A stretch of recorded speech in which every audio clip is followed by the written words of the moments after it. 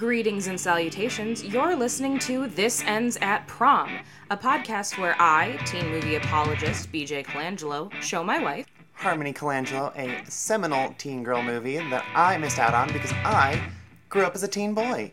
Is today's movie truly emblematic of womanhood? Or of rose-colored nostalgia glasses warp your perspective. Circle yes, no, or maybe to find out if we're crowning a queen. Or if we're killing the teen dream.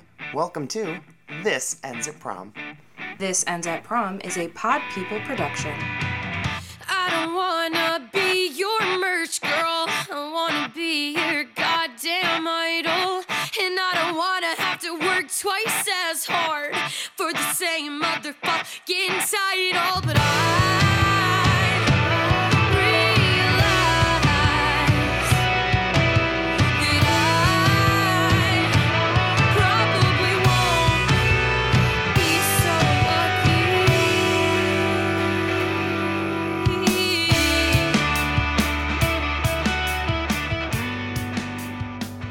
How dare you, prom party?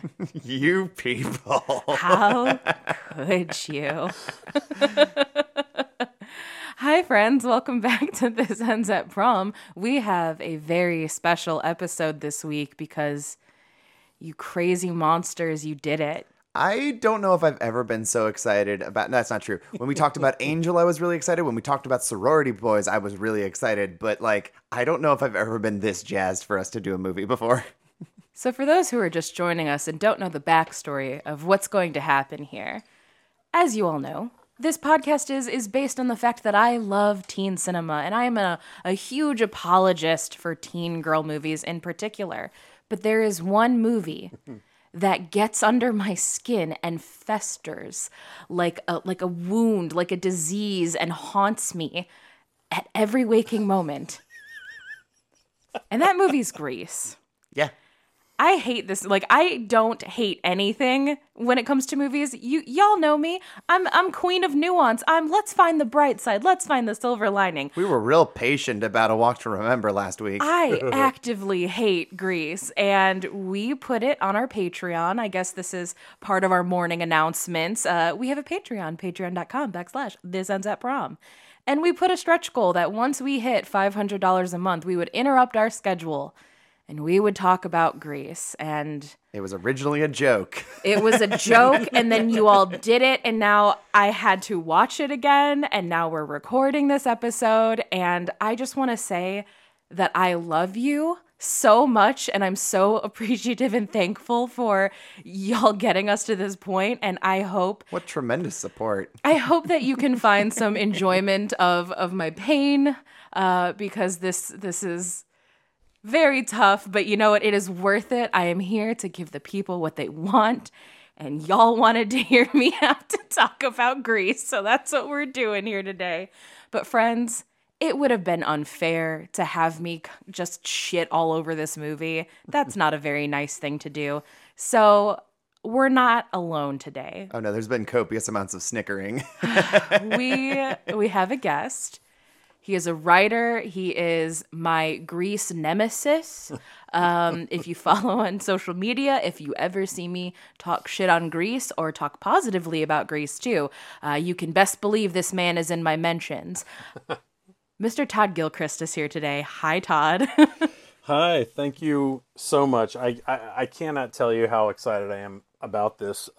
First of all, I'm so happy that you guys reached this benchmark in your Patreon. I mean, that's really fantastic. But also, whether it was just to see you sort of, or hear you sort of writhe in agony, or just to hear me, I think it's wonderful that that we're getting to talk about a movie that I truly, truly love, and I'm so excited to talk with the both of you about. I can't wait.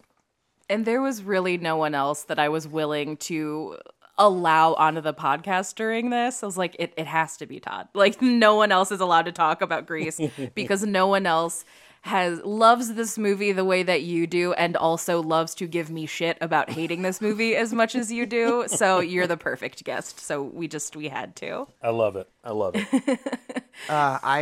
that my part in this, and I had this on the couch with BJ when I got home from work and was very tired, and then I'm watching Grease going, why is Grease 2 hours long? I just want to go to bed. And I have this moment where I cannot remember fairy tales, and I'm like, fucking Rapunzel, no.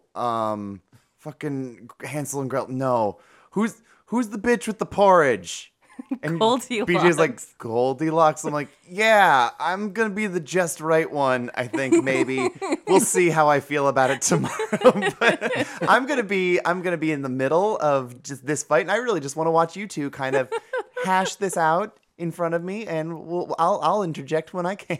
I'm excited for you to referee, for sure. Oh, it's going to be so much fun. That's the part I'm excited about, because I'm not really divulged my feelings on Grease yet. No, you haven't, and it's been like, I want to rip my skin off.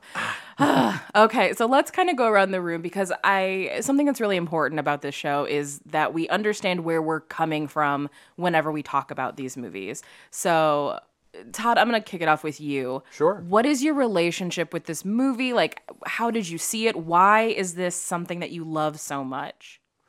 Well, it was, there were a handful of movies, of course, that I saw when I was a kid that for whatever reason, I would repeatedly watch. I would go to a friend's house, or I'd be somewhere and it would just be on, or somebody had a tape of it or whatever. And this was one of those movies. And so I feel like I just, for whatever, and also the fact that it was on television broadcast, I would end up seeing it a bunch of times.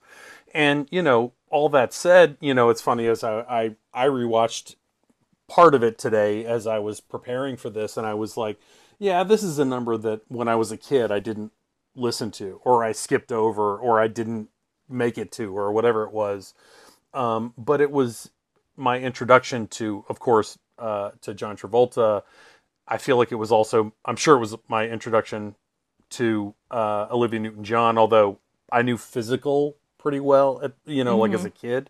Mm-hmm. And so so watching this as a kid it wasn't that I, of course, thought it was somehow representative of teenagers as adults, as real people, but it was something that I kind of just love. I mean, I love the music. I love the energy of it. And so it was something that I watched a lot when I was younger. And then when it was re-released in, I think it was 1998, they put it back in theaters. And at that time, I had just graduated from college, and I went back to Charlotte, North Carolina, which is where I'm from. And it was in the theater, and I remember going to see it with my friend, and he was a projectionist at the theater, and so we ended up watching it like 4 or 5 times, and we would just sit in there and just giggle and like enjoy it and just sort of like luxuriate in it, and I think that really kind of cemented my affection for the movie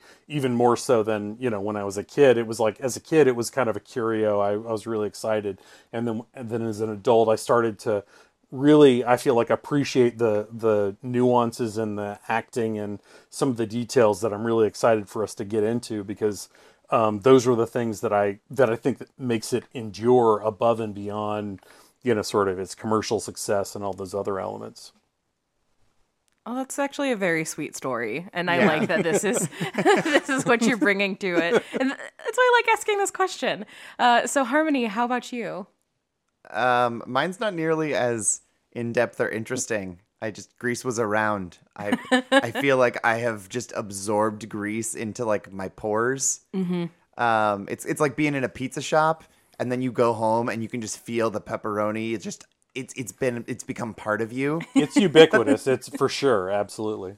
Yeah, like these thick accents, like the New York is seeped into me despite it being Southern California, and that's I don't know. I watched it a bit more in like high school when I had like girlfriends, and we would watch like Grease or Moulin Rouge or just like fun, very flashy movies like that when we would just hang out at each other's houses and stuff. So I paid a bit more attention to that. But aside from it, it was just like, No one in my family was like really into Grease. I didn't have any sisters. It was just kind of like, yep, Grease is on TV. Because Grease is always on TV. It was always on TV. I mean, I think that was, that was the foundation for me. So I can totally relate to that. Yeah. I mean, my biggest introduction to most movies is, was it on TV? Okay, there we go. I'm very familiar with it then. Yeah, it's like our favorite game to play is who does Harmony know this actor from, which is usually something on, like page 5 of their IMDb because it was whatever played on Comedy Central a lot in 2002. Were they a background character in The Fugitive? I recognize them then. So my relationship with Grease is a bit sordid, to say the least. You don't say. As a kid, I watched this movie incessantly because my mom ran a daycare, and there was like a handful of movies that outside of like children's movies that we were allowed to watch like all the time, and the kids would want to watch it all the time. Grease was one of them. I'm also a theater kid, and I was a very precocious child, and that meant that I learned all of the music to Grease very, very young. And I would sing it constantly. Grease is something that, despite my hatred for it, lives in my body, and there's nothing I can do about it. It's seeped into you. Yeah, I know the choreography. I know the way that their vocal inflections change when they deliver certain lines. I know which background characters to point at when they're doing some dumb shit in the choreography. Like, I know all these things because I just know it because I've been involved in it so many times. And then as I got older, I started getting in productions of Grease. And the first time I was cast as Jan, and I got my script and I was like, Jan's a fat girl. Why is that not in the movie? Like, they make a lot of jokes in the movie about, like, Jan's constantly eating and, you got to get your Twinkie with a dessert wine. Like, I was like, but that actress is not fat. What the hell is that about? So that, like, that kind of put me off because the second I was cast, I was like, oh, they cast me because I'm fat. Okay, that's rude. And then the second time I was in Grease, I was Rizzo, which is a role that admittedly, like, I was kind of born to play. And Rizzo you significantly is my better. favorite character Yeah. and is, like, the one I will go to bat for, despite anything in this movie. I go to bat that I love Betty Rizzo. And I just remember being in the production and the amount of like people who really didn't like our production. They didn't like it because it wasn't the movie. Like, our girl who played Sandy wasn't blonde. I'm obviously a bigger girl, and people hated it. And that's when I had this realization, like, oh, well, when a musical becomes this like huge thing, if you are not replicating the movie and like these very American cinematic staples, people actively reject what you're putting out. And as a musical theater kid, that like hurt me on like a very like fundamental level because I'm like, but this was a Broadway show first. Like, what the hell? And it really upset me when I realized like, okay, yeah, once a musical becomes this big thing, it can no longer be a work of musical theater. It has to be a replication of a movie. And that was really like frustrating to me. Sure. And then obviously as I got older and I started watching, I was like, hey, wait a minute. There's some aspects of the story in here that I'm not super comfortable with. Why are we normalizing this? And then I started just getting really angry because the way I view Grease is very similar to the way that you, Harmony, view something like Silence of the Lambs. Where like, are there movies that are worse than Grease in terms of like its misogyny, its weird kind of backwards politics, its very confusing and mixed messaging about sex? Like, are there movies that are worse than Grease? Yes, absolutely. There are way more problematic films. But do they have the acclaim and the prestige and like this legacy that Grease does? No, they don't. And that's why it needs to be held to a higher standard. So that's where my Grease building blocks come from. Yes. So to speak. But before we like dive anywhere deeper, Harmony, I'm hoping that you can kind of set the stage for us with some sort of like cultural context, like what was going on in the world when Grease came out. So this is the oldest movie we have thus far covered on the podcast. Yes, because this is older than Rock and Roll High School. Just barely beats Rock and Roll High School. And Which it's was also 1980, right? 79, I believe. Gotcha. Sorry, continue. Sorry. No, it's fine. This is also the highest grossing film we have covered on the podcast. Of course it is, because everyone hates teen movies. Yeah, so like A Fault in Our Stars is comparable. We're doing Twilight like next, and that is also comparable. However, Grease made $366 million in 1978 money. Insane. If That's you adjust that insane. for inflation, that's $1.5 billion. Oh my God. Grease made so much money. God. So Marvel who? that's not even counting the fact that the Grease soundtrack sold like 40 million copies. That So- like makes me want to die. Like all of this makes complete sense to me, but like, oh my God. Back when I used to work at a vintage store, I used to get Grease albums out of every dollar bin in the city and sell them for $10 a piece because everyone wanted it, but they didn't want to go digging through grandma's dusty shit. So I have a special fondness for Grease in that regard because they helped pay my rent a bit. But as far as like what was going on for teen movies, this is pre-80s, which means it's a gamble because teen movies are weird prior to the 80s and Yeah. they're confusing and they're not really marketed towards teens. So there's not like a lot of teen specific films being released at the same time as Grease. As a side note, there are a lot of amazing kung fu movies coming out this year. Just wanted to point that out. Like Drunken Master with Jackie Chan, Enter the Fat Dragon with Sammo Hung, Five Deadly Venoms and Return of the Five Deadly Venoms, and the 36th Chamber of Shaolin all came out this year. What an amazing lineup of kung fu movies, amongst others. And I will Also- tell you that Enter the 36th Chamber is my favorite martial arts movie of all time. So maybe 1978 has some kind of alchemy that I'm not aware of. Exactly. I mean, one of mine is maybe like Legend of the Drunken Master, which is the second one with Jackie Chan. Also a huge fan. Also, like, go listen to Kicking and Screaming. Like our friends of the podcast, they've covered these and plenty of other films from just this year alone, because apparently this was just the best year for martial arts films. But actually looking at like teen releases, I kind of only have 3 Okay. that I can point at, and one of them's a stretch. But you can see the building blocks of where we're going from this. Okay, so what do we got? So there's Jaws 2, which is not really a teen movie, but it has a very predominant teen cast. Yes. And Jaws 2 functions like a slasher movie, kind of. Yeah, it's a slasher movie where the slasher is Jaws. Yes. Also this year, speaking of slashers, is Halloween. Oh, yeah, it is Halloween. Holy shit. Uh-huh. Why did I never it's one of those things where I know what year both of these movies came out, but in no way did my brain ever connect those dots of like, yeah, this is the same year, you dummy. Yeah. And also the same year as Animal House. Oh. So it's like, oh, that's the next like 8 years of teen films, basically, where it's Yeah. like sex comedies and slashers. Yeah, okay. And then you have like sort of the going down the line, you have like the Grease imitation sort of films, like Fame is going to be coming up in a hot sec, or Flashdance, or any of these other not really like Broadway musicals, very much like tailored for the screen musicals. So that's kind of what we're looking at as far as the era of teen cinema when Grease is released. So I can see why it was so popular, because also there's just nothing There's nothing else. like it. Yeah. Oh, wow. Well, if I can also add to that, Absolutely. you know, I mean, you know, as a big fan of sort of American International and sort of a lot of the low budget sort of exploitation movies of that era, you have these movies like Van Nuys Boulevard. You have movies like, you know, the like all these things that are now, you know, released on like 4 movies on one DVD, kind of these like exploitation movies that were very much aimed towards teenagers, but they weren't necessarily, I mean, they were just kind of like cheapies, you know. Robert Carradine's in like half of them. And but I would say that to your point, to reinforce that, you know, the year after this was Little Darlings, and then 1980 was or Meatballs was also 1979, which is to me sort of almost like a prototypical sort of more conventional teen movie.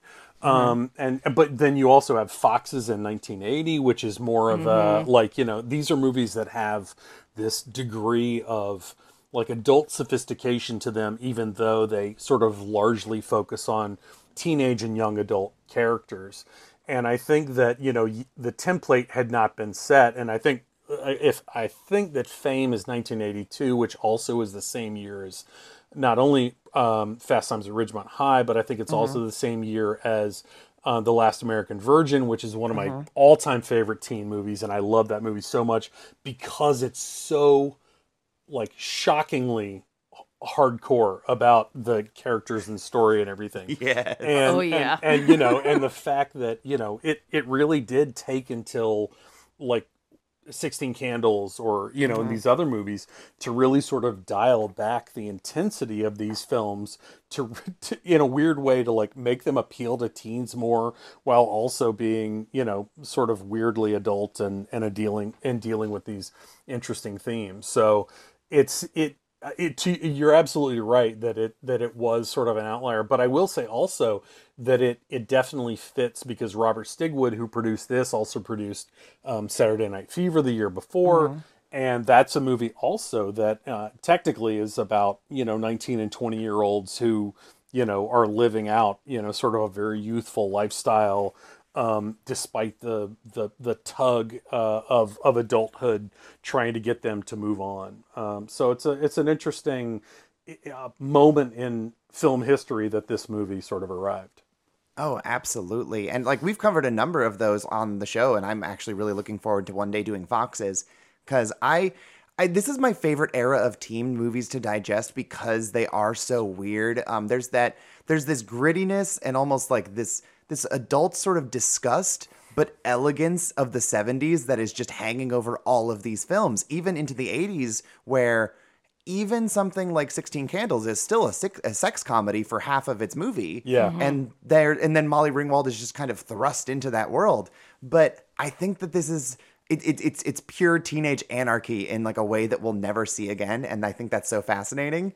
And as like one other like just random outlier of like teenage or like young 21-year-old maybe promiscuity and sex nonsense, this is the same year as Debbie Does Dallas. Hell yeah. Because when am I going to get to bring that up on the show?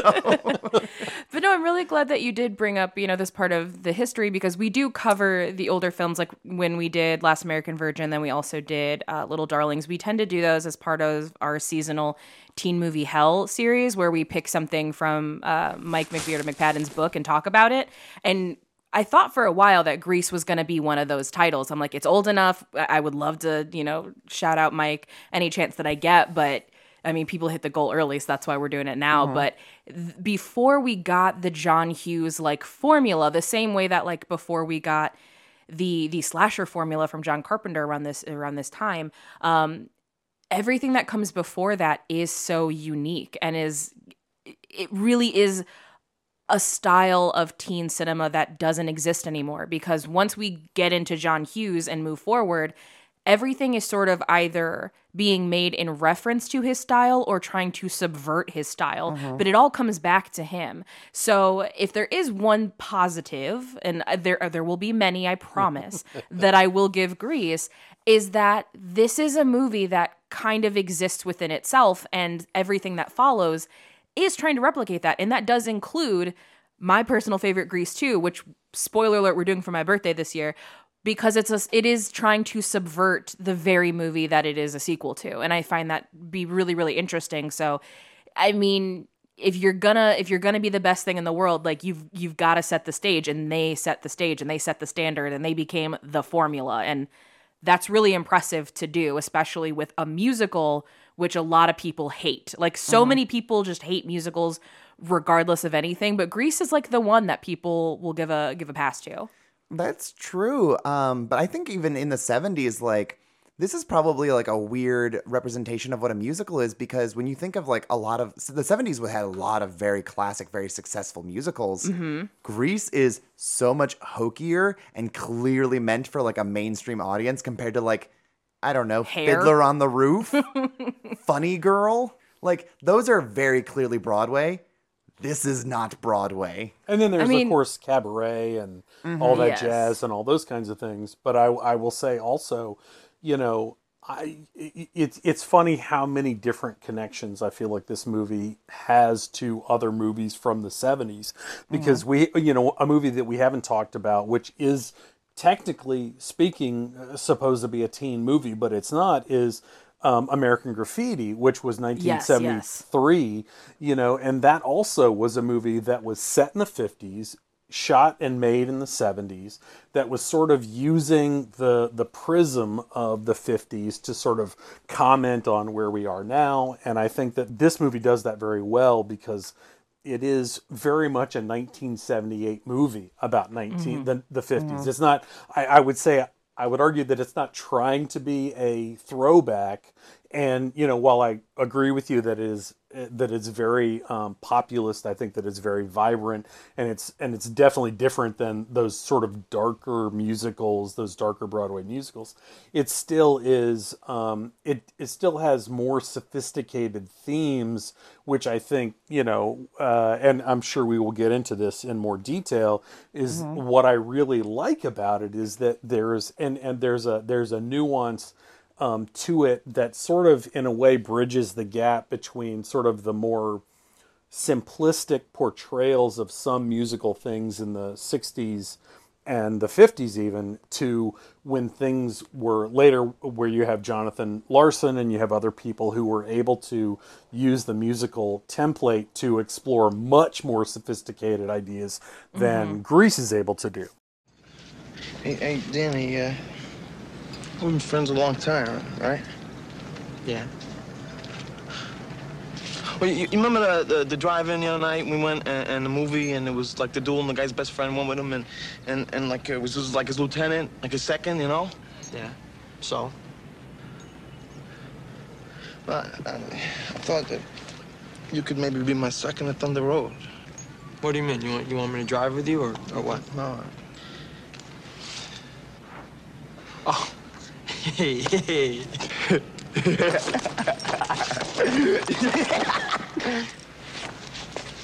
Well, listen, I'll pick you up at 3, huh?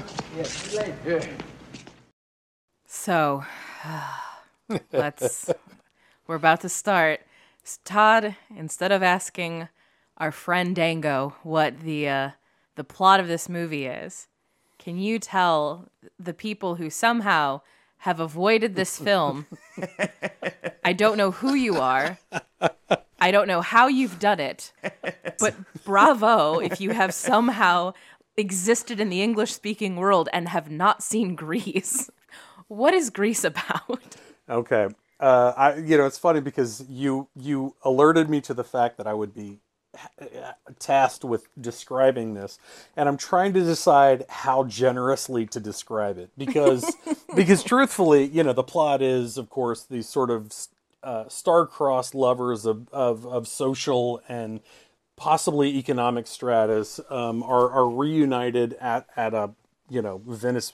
I don't actually, Rydell High, they don't really specify exactly where it is, but it was shot at I think Venice Beach High School or Venice High School or something like that. Yeah, it's whichever. That high school gets used all the time. Yeah, but at the most basic, it's about these two people who have a wonderful summer together. They are reunited in high school as they enter their senior year, and they're sort of navigating social or intersocial relationships as they are trying to explore the attraction and affection that they have for one another. I would also say, to be more generous, that it is very much about the journey that many young teenagers take to sort of not only rebuff the social pressures to fit into a certain paradigm or to a certain behavior, but it is very much about sort of self-actualization and exploring the relationships that they have and how those relationships help them become more authentically themselves. And that's much more thematic than it is sort of narrative, but that's the thing that continually resonates with me as I watch it, which is why I'm so eager to defend it against BJ's description or her criticism, which I am so genuinely I'm so eager to hear, not to argue or dismantle, but just to sort of understand, because obviously your perspective is different than mine. I'm just excited about it. So. I'm glad that you're excited, and that's why I wanted you to be here. I was like, because it's not fun to listen to me just whine for an hour. Like, that's not fun for anybody. So to kick Fun sometimes. So to kick things off, we like to highlight our main teen girl first. So in this instance, we have Sandy Olsen, Sandy. the girl from Down Under. So let's talk about Sandy. Harmony, how do you feel about Sandy? She is very plain and very nice. And then she goes through a growth with all these debaucherous Americans. Lovely. That's my easy way of encapsulating Olivia Newton-John's perfect performance as this character. She is, again, like, here's a positive. If anyone's keeping track at home, here's a positive. I think Olivia Newton-John is doing a wonderful job. This is exactly who this character is. This is who it's supposed to be. She is, as Rizzo describes her, too pure to be pink.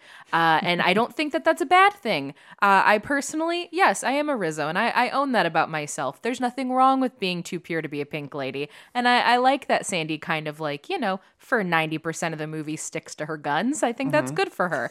I think Olivia Newton-John is very, very sweet. Do I fast forward every time Hopelessly Devoted to You comes on because that song is way too long? Yes, I do. Do I still know every single word and love that she can, like, belt in a top register? Absolutely. She sounds wonderful. Those big notes are so nice. Oh, they're so beautiful. But yes, I don't dislike Sandy as a character. I think that her character is very sweet, and I don't think we get enough of this type of character, of somebody who is just kind of very sweet and very innocent, but not in a way, like, comparing it to last week's episode of A Walk to Remember, where she's like the nice Christian girl, but she's presented in a way that's like, she's better than you because she doesn't drink and she doesn't smoke and she dresses modestly and you're all a bunch of assholes. Like, Sandy isn't presented that way. She's just presented like she's a very nice girl, and I'm not against that. I think that's fine. She's kind of presented as being like a square, but a square you still invite around. Right. And I have no qualms with that. How about you, Todd? How do you feel about Sandy? You know, it's funny because, as I was watching the movie tonight with Julia, I was like, you know, the person that I had a crush on when I was a kid was Frenchie. Like, I love that. Like, and I mean, and as I watch it, like I was talking about, I was so overwhelmed at how great Stockard Channing is, of course, and we'll get to all those characters. But what I said was Olivia Newton-John really has such a thankless job to some extent as this role, because you do have to be sort of this wholesome, you know, very bland kind of character in comparison to the world, both of the Pink Ladies and the T-Birds. And so, you know, and that really is where the dramatic conflict comes, because it's not like, I don't think that I mean, that may be who she is, but also like who you are between your junior year and senior year of high school is not the same person you are maybe at the end of high school or in college or anywhere else.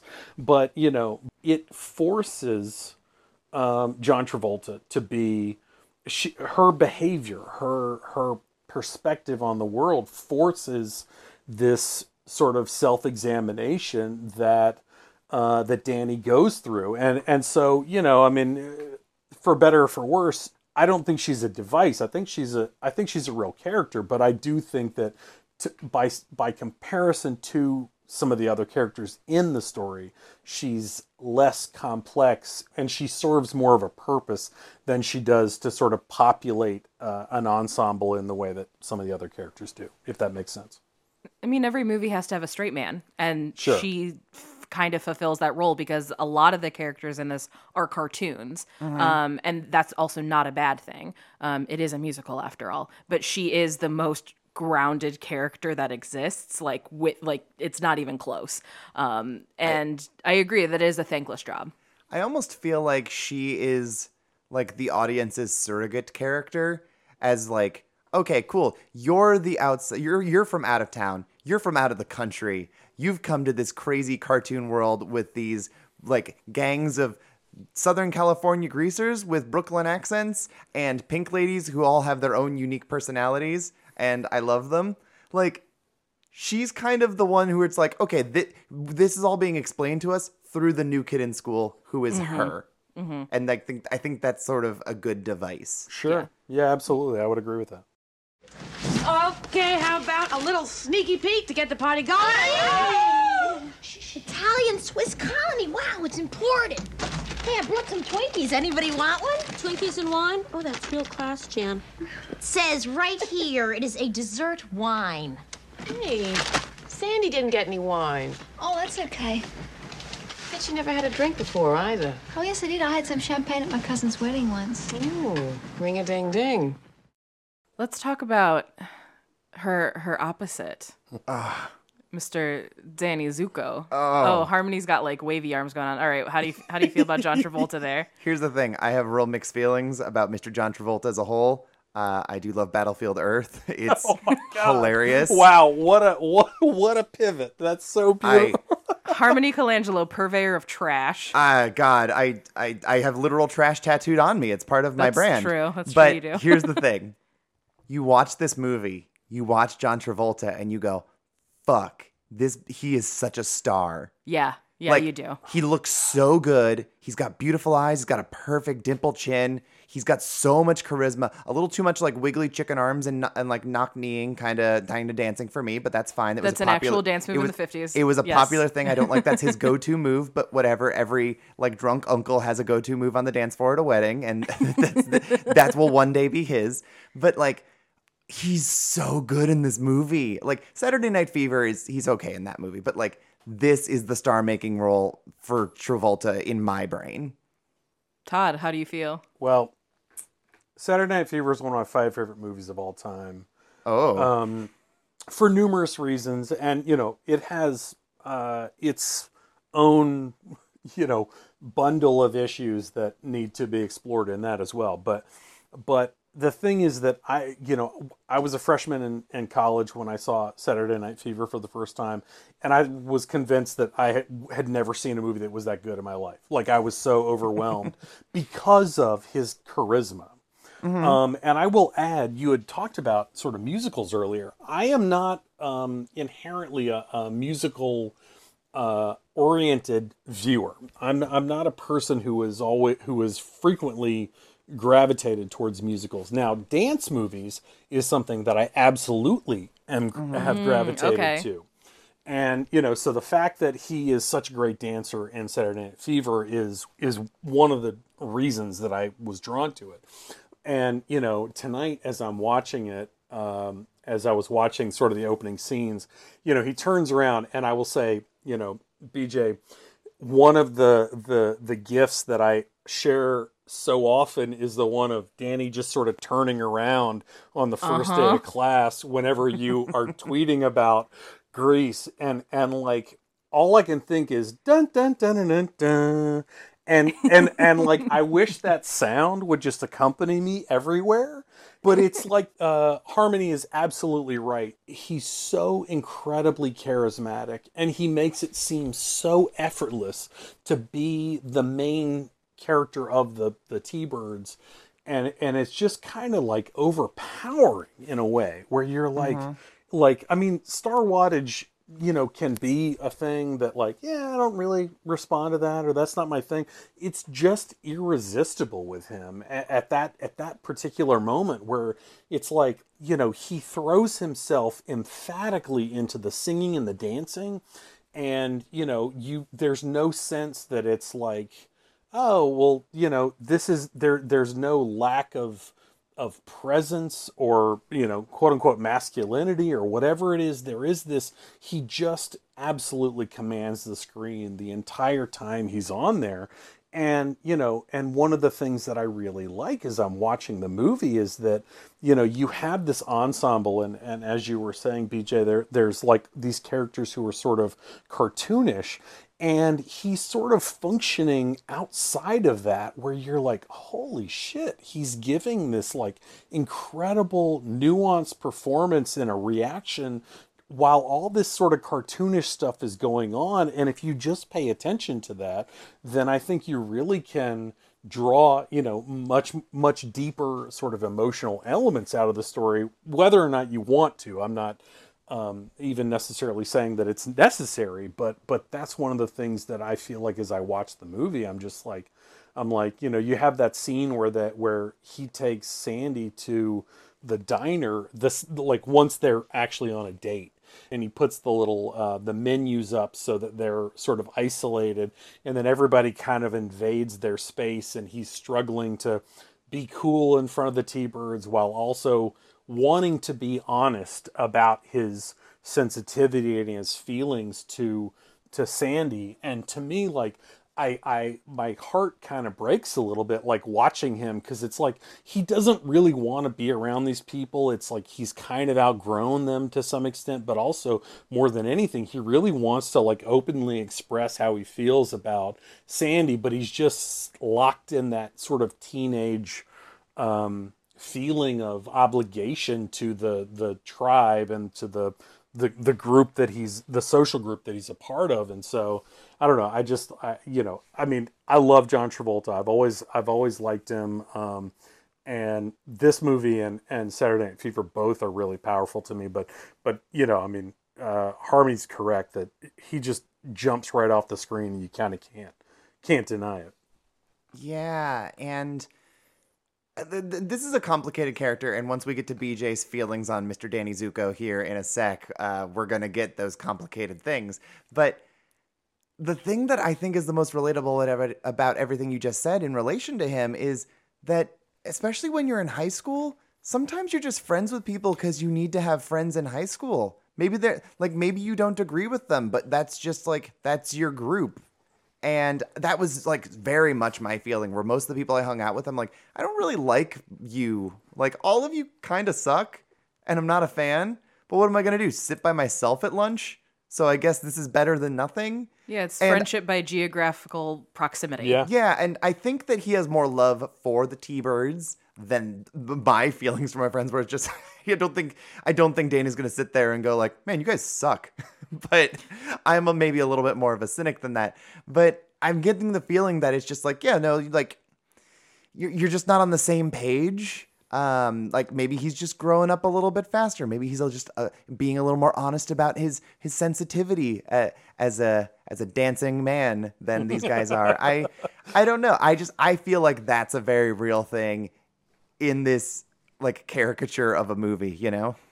And I can agree with that. And the points that both of you make, I do agree with, in the sense that, like, part of my frustration with this movie is because of how great the actors are in this, because short of Alicia Silverstone in The Crush, the introduction to Danny Zuko is the most just like, that is a superstar. You are watching somebody who is about to be the greatest thing in the world. And I feel similarly about Michelle Pfeiffer in Grease too. But like, Alicia in The Crush, she's the top of the pyramid for me. Mm-hmm. And then John Travolta in this movie is right underneath it. And it is that gif you're talking about, Todd, where he turns around and the music plays and he just kind of smirks. Mm-hmm. And you're like, God damn, like, that is a license to print money. Yeah. And, you know, obviously this is young Travolta. We're not going to dive into, like, Scientology Travolta. Like, that is a whole other episode for another day. We're talking specifically, like,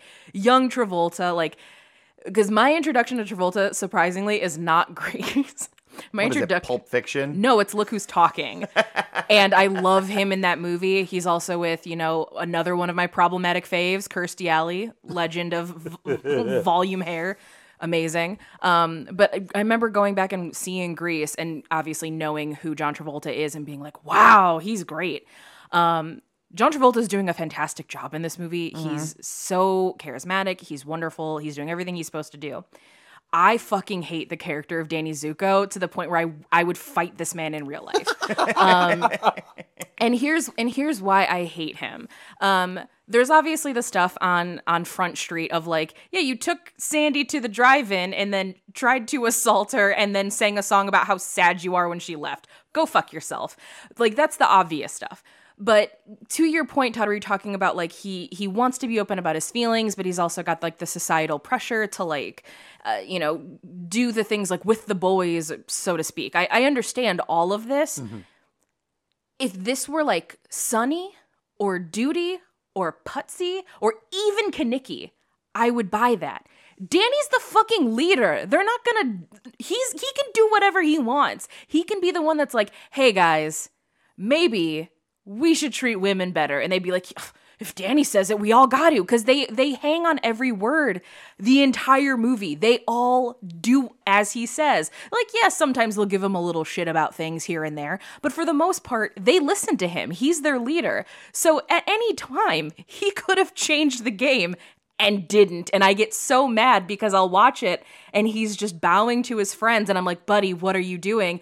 But like, in the exact same scene, he'll say something and they're like, oh yeah, Danny, yeah. And I'm like, oh, you have the power, you motherfucker. Like, how do you not see this? And then I also have to remind myself, he's supposed to be like a 17 or 18-year-old boy. He does not understand the power he has.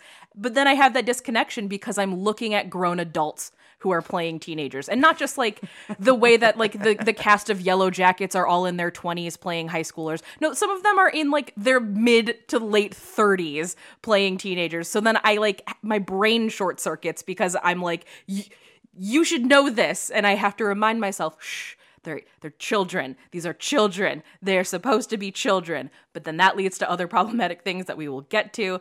But yeah, Danny is so frustrating to me, and it's so frustrating because I want to love him because I love John Travolta so much in this role, but I hate him. I hate him so much. I hate everything he stands for. I hate the choices that he makes. Even like people always try to defend him by being like, well, you know, Sandy, yeah, she changed everything about herself at the end, but you know, he tried too. He went to the gym and he was trying to be an athlete for Sandy. And I was like, no, he wasn't trying to be an athlete for Sandy. He was trying to be an athlete to prove that he was better than other guys. He turned it into a pissing contest.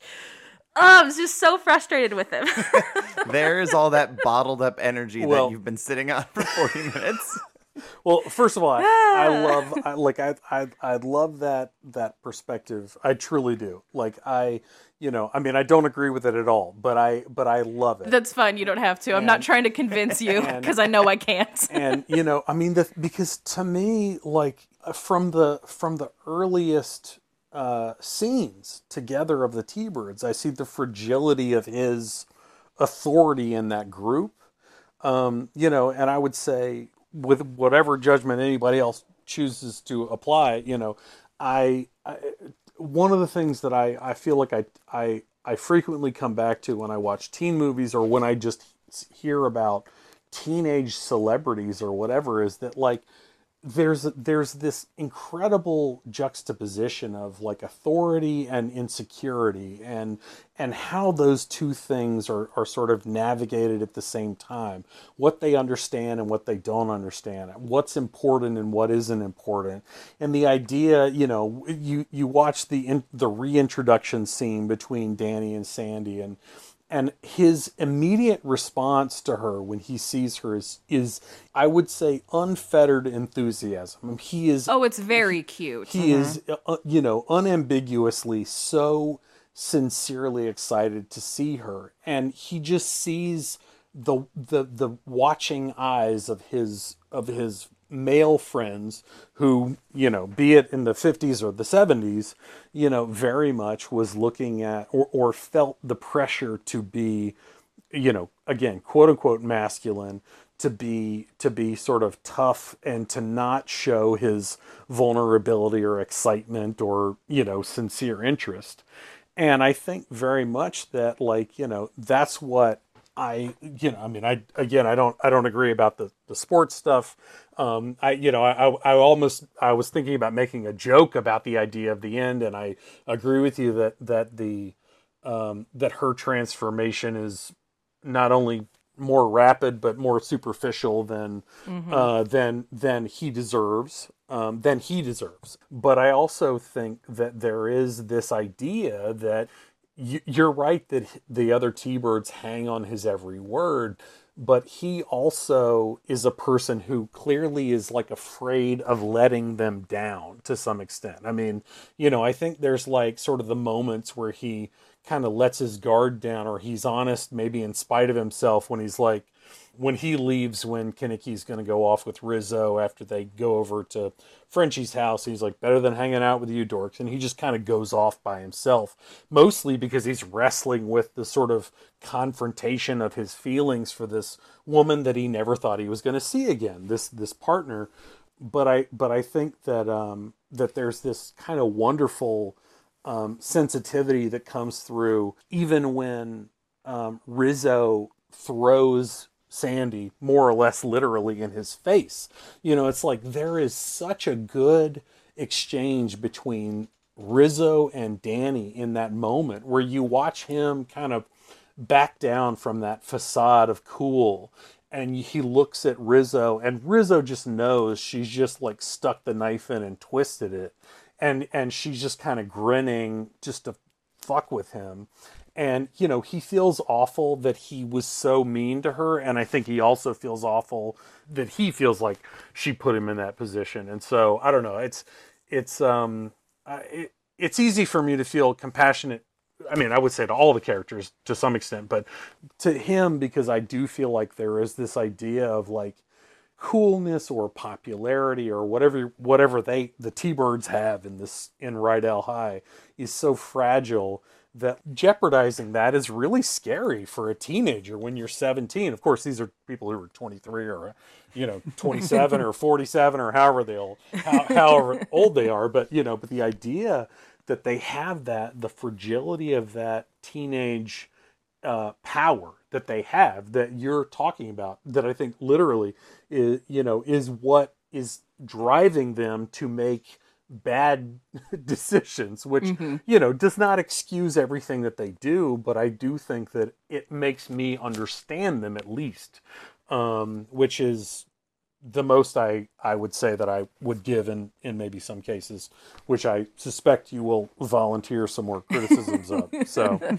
well, I'm glad that you brought up the moment of Rizzo throwing Sandy, because that is one of my favorite moments, because Stockard Channing is looking into his soul. Like, if you look at her face, she knows exactly what she did, 100%. which is, it's such a great power move for her. But the reason that moment is so powerful and why it's a power move is because before this exchange happened, we get Summer Lovin'. And we get Sandy's side of the story, which is like this very romanticized and sweet version, but it's, in my opinion, closer to the truth of what likely happened. I mean, what we assume, yeah. Yeah, we can only assume. And, and Rizzo is listening to it, and she even has the line of, like, he sounds like a drag. So then when she finds out that it's Danny Zuko, that's when it spikes in her head of, like, oh, this motherfucker. And we know, as somebody as the audience who has seen the other side of Summer Lovin', where I think that Danny played up locker room talk of like, we did all the, oh yeah, she was under the sand. Like, also, this movie is so much filthier than people remember it. Like, people always talk about how Grease 2 is like so much dirtier. No, it's just a little bit more obvious about it. But like, this is super filthy. Like, this whole movie is very much talking about teenagers having sex. But Rizzo knows. She's like, I'm not stupid. I know this guy. He probably told everyone an entirely different thing, and I'm about to get him. I'm going to catch him in this bullshit. And is it because Rizzo's an agent of chaos? Yes. And I love that about her. She is an agent of chaos. She lives for the drama. But in that moment, I was like, okay, well, Danny could have taken this in two ways. He could have either been like, hey, guys, remember that girl I was telling you about? Here she is. And like, that would have been shitty because it's like, you've told all of your friends that you fucked the shit out of her all summer. And that's not super cool because I don't think that's what happened. Or, he could have just done anything other than what he did. But the fact is, Rizzo got his number from the get-go, and that's why I'm like, yeah, and this is why men ain't shit, because she knew what you were gonna do, and she did it on purpose, because boys, get it together. And also, like, it's supposed to be the 50s, so it's also not their fault, because it's a different time, and there's a lot of social pressures. Like, these are the things that juggle in my brain. It's a lot of things, and I agree with all of it from both of you. Though I think one thing that we're since we've talked about these two, we can kind of talk about them like together, like just out in the open now. The one thing we're kind of not really saying specifically is that I don't think Danny's embarrassed to be into Sandy. He's embarrassed of being into Sandy because of what Sandy is, which is that she's that goody-goody. And then it paints that weird thing where, like, don't get me wrong, Olivia Newton-John looks fucking amazing in the end of this movie. But it's like, oh, I'm allowed to like you now. It's not embarrassing for me to be into, like, this super blonde square of a girl. And, like, that's weird to me. And I don't like that. However, these two don't get a lot of on-screen time alone together. Like, they're constantly having their space invaded. But I like seeing them together. And even if you want to contrast the opening numbers of opening-ish numbers of Summer Lovin' and its plonky Captain and Tennilleisms versus You're the One That I Want, they're finally singing in harmony in the same space and not like together, but separately telling weird versions of a sort of truth that's not. Truth. Yeah. Yes. I said to BJ in the climax of this movie, which this should be the climax. It should not have another song that goes on after this. Yeah, We Go Together should have been over the credits. Correct. They just hit us with 3 songs back to back to back at the end, and it's weird. But anyway. it climax. It's like falling action, I guess, but like it climaxes with the You're the One That I Want. And that is such a good build of a song that even if these two don't have like the most on-screen time and they're kind of fighting the whole time, you put them in a thing together, they have such good vocal chemistry. Oh, yeah. It sells me on it immediately. And I'm not happy about it is the problem. But it's like, okay, this is an unbelievably catchy, weirdly country sensible song that's also extremely poppy, and their voices meld together really well. And that's enough to make me really, really be invested in this romance that I've not been the most invested in up to this movie.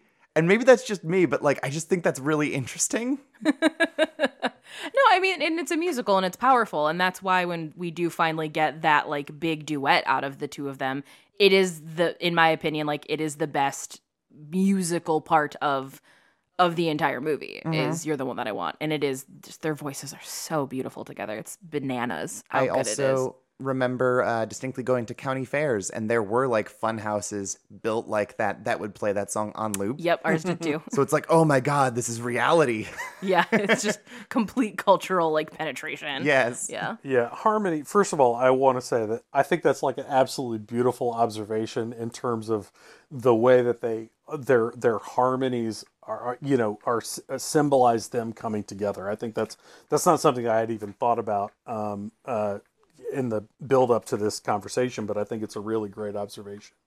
But, Thank you. But also, I think that, there is the juxtaposition of like, we have the structure of these songs, we have the structure of a musical, and then we also have the reality of what a character or what a person at this age might, how they might behave. And that's actually what's really interesting to me, because and it's not that I'm more empathetic to a teenage boy, but it's, I sort of, I when I see teenage boys now and they, they're like feet and hands are awkward and they're not comfortable in their bodies, and they, in a different way than maybe a young woman might be. Like, it's interesting to me because I think about the idea of all these other sort of external pressures that exist in the same way that they exist for young girls, and how those things are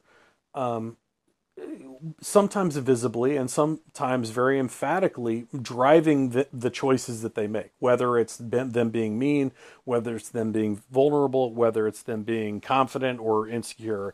And, and I think that, like, Danny, of course, I mean, we were talking about earlier, it's like he comes off the screen, he oozes charisma. And I think that, like, in a way that he is a person who you would think would be completely open, so confident that he could just behave however he wanted. And I think that, like, throughout the story, BJ, you talked about sort of like him trying to sort of go through whatever the motions are of him being an athlete, and I would say at the end when they play We Go Together, it's like, he has a letter jacket, or a letter sweater, excuse me, which is not necessarily like a quite a transformation in the way that Sandy goes through, but I do think that I think that he's trying to find a way to communicate that he is comfortable with, and I would agree as a criticism that the movie does not successfully sort of bridge the two of them in the final scene, which is probably why they fly off in a car at the end, like they're just trying to, find a way for this to have a happy ending. I would agree that, but I do think that, like, you know, throughout the film, like when you watch Danny in the build up to the race that Kaneki was going to do, you know, they have a moment of tenderness that they like kind of immediately back off of because they're just not comfortable being open about the fact that these two actually are really good friends and they do like understand each other better than the other doofuses who just want to do, you know, Three Stooges impersonations or whatever, you know, and I don't know. This is all the stuff that makes this movie so interesting to me because you watch these scenes and you, as BJ said, you know, it's like Rizzo is really looking into his soul at that scene, you know, and you just have these moments where you're like, this is like breaking a dude down that could be, you know, a cool moment, but instead it's like a real moment of like embarrassment and humiliation and uncertainty and all these other things that I think that the actors really bring to it that elevates it beyond, you know, maybe a more conventional portrayal of teenagers or something. Hey, Zuko, I got a surprise for you. Oh, yeah? Yeah. Sandy! Danny? What are you doing here? I thought you were going back to Australia. We had to change of plans. I can't... Well, that's cool, baby. I mean, you know how it is. Rockin' and rollin' and whatnot. Danny? That's my name. Don't wear it out. What's the matter with you? What's the matter with me, baby? What's the matter with you? What happened to the Danny Zuko I met at the beach? Well, I do not know. I mean, maybe, maybe there's two of us, right?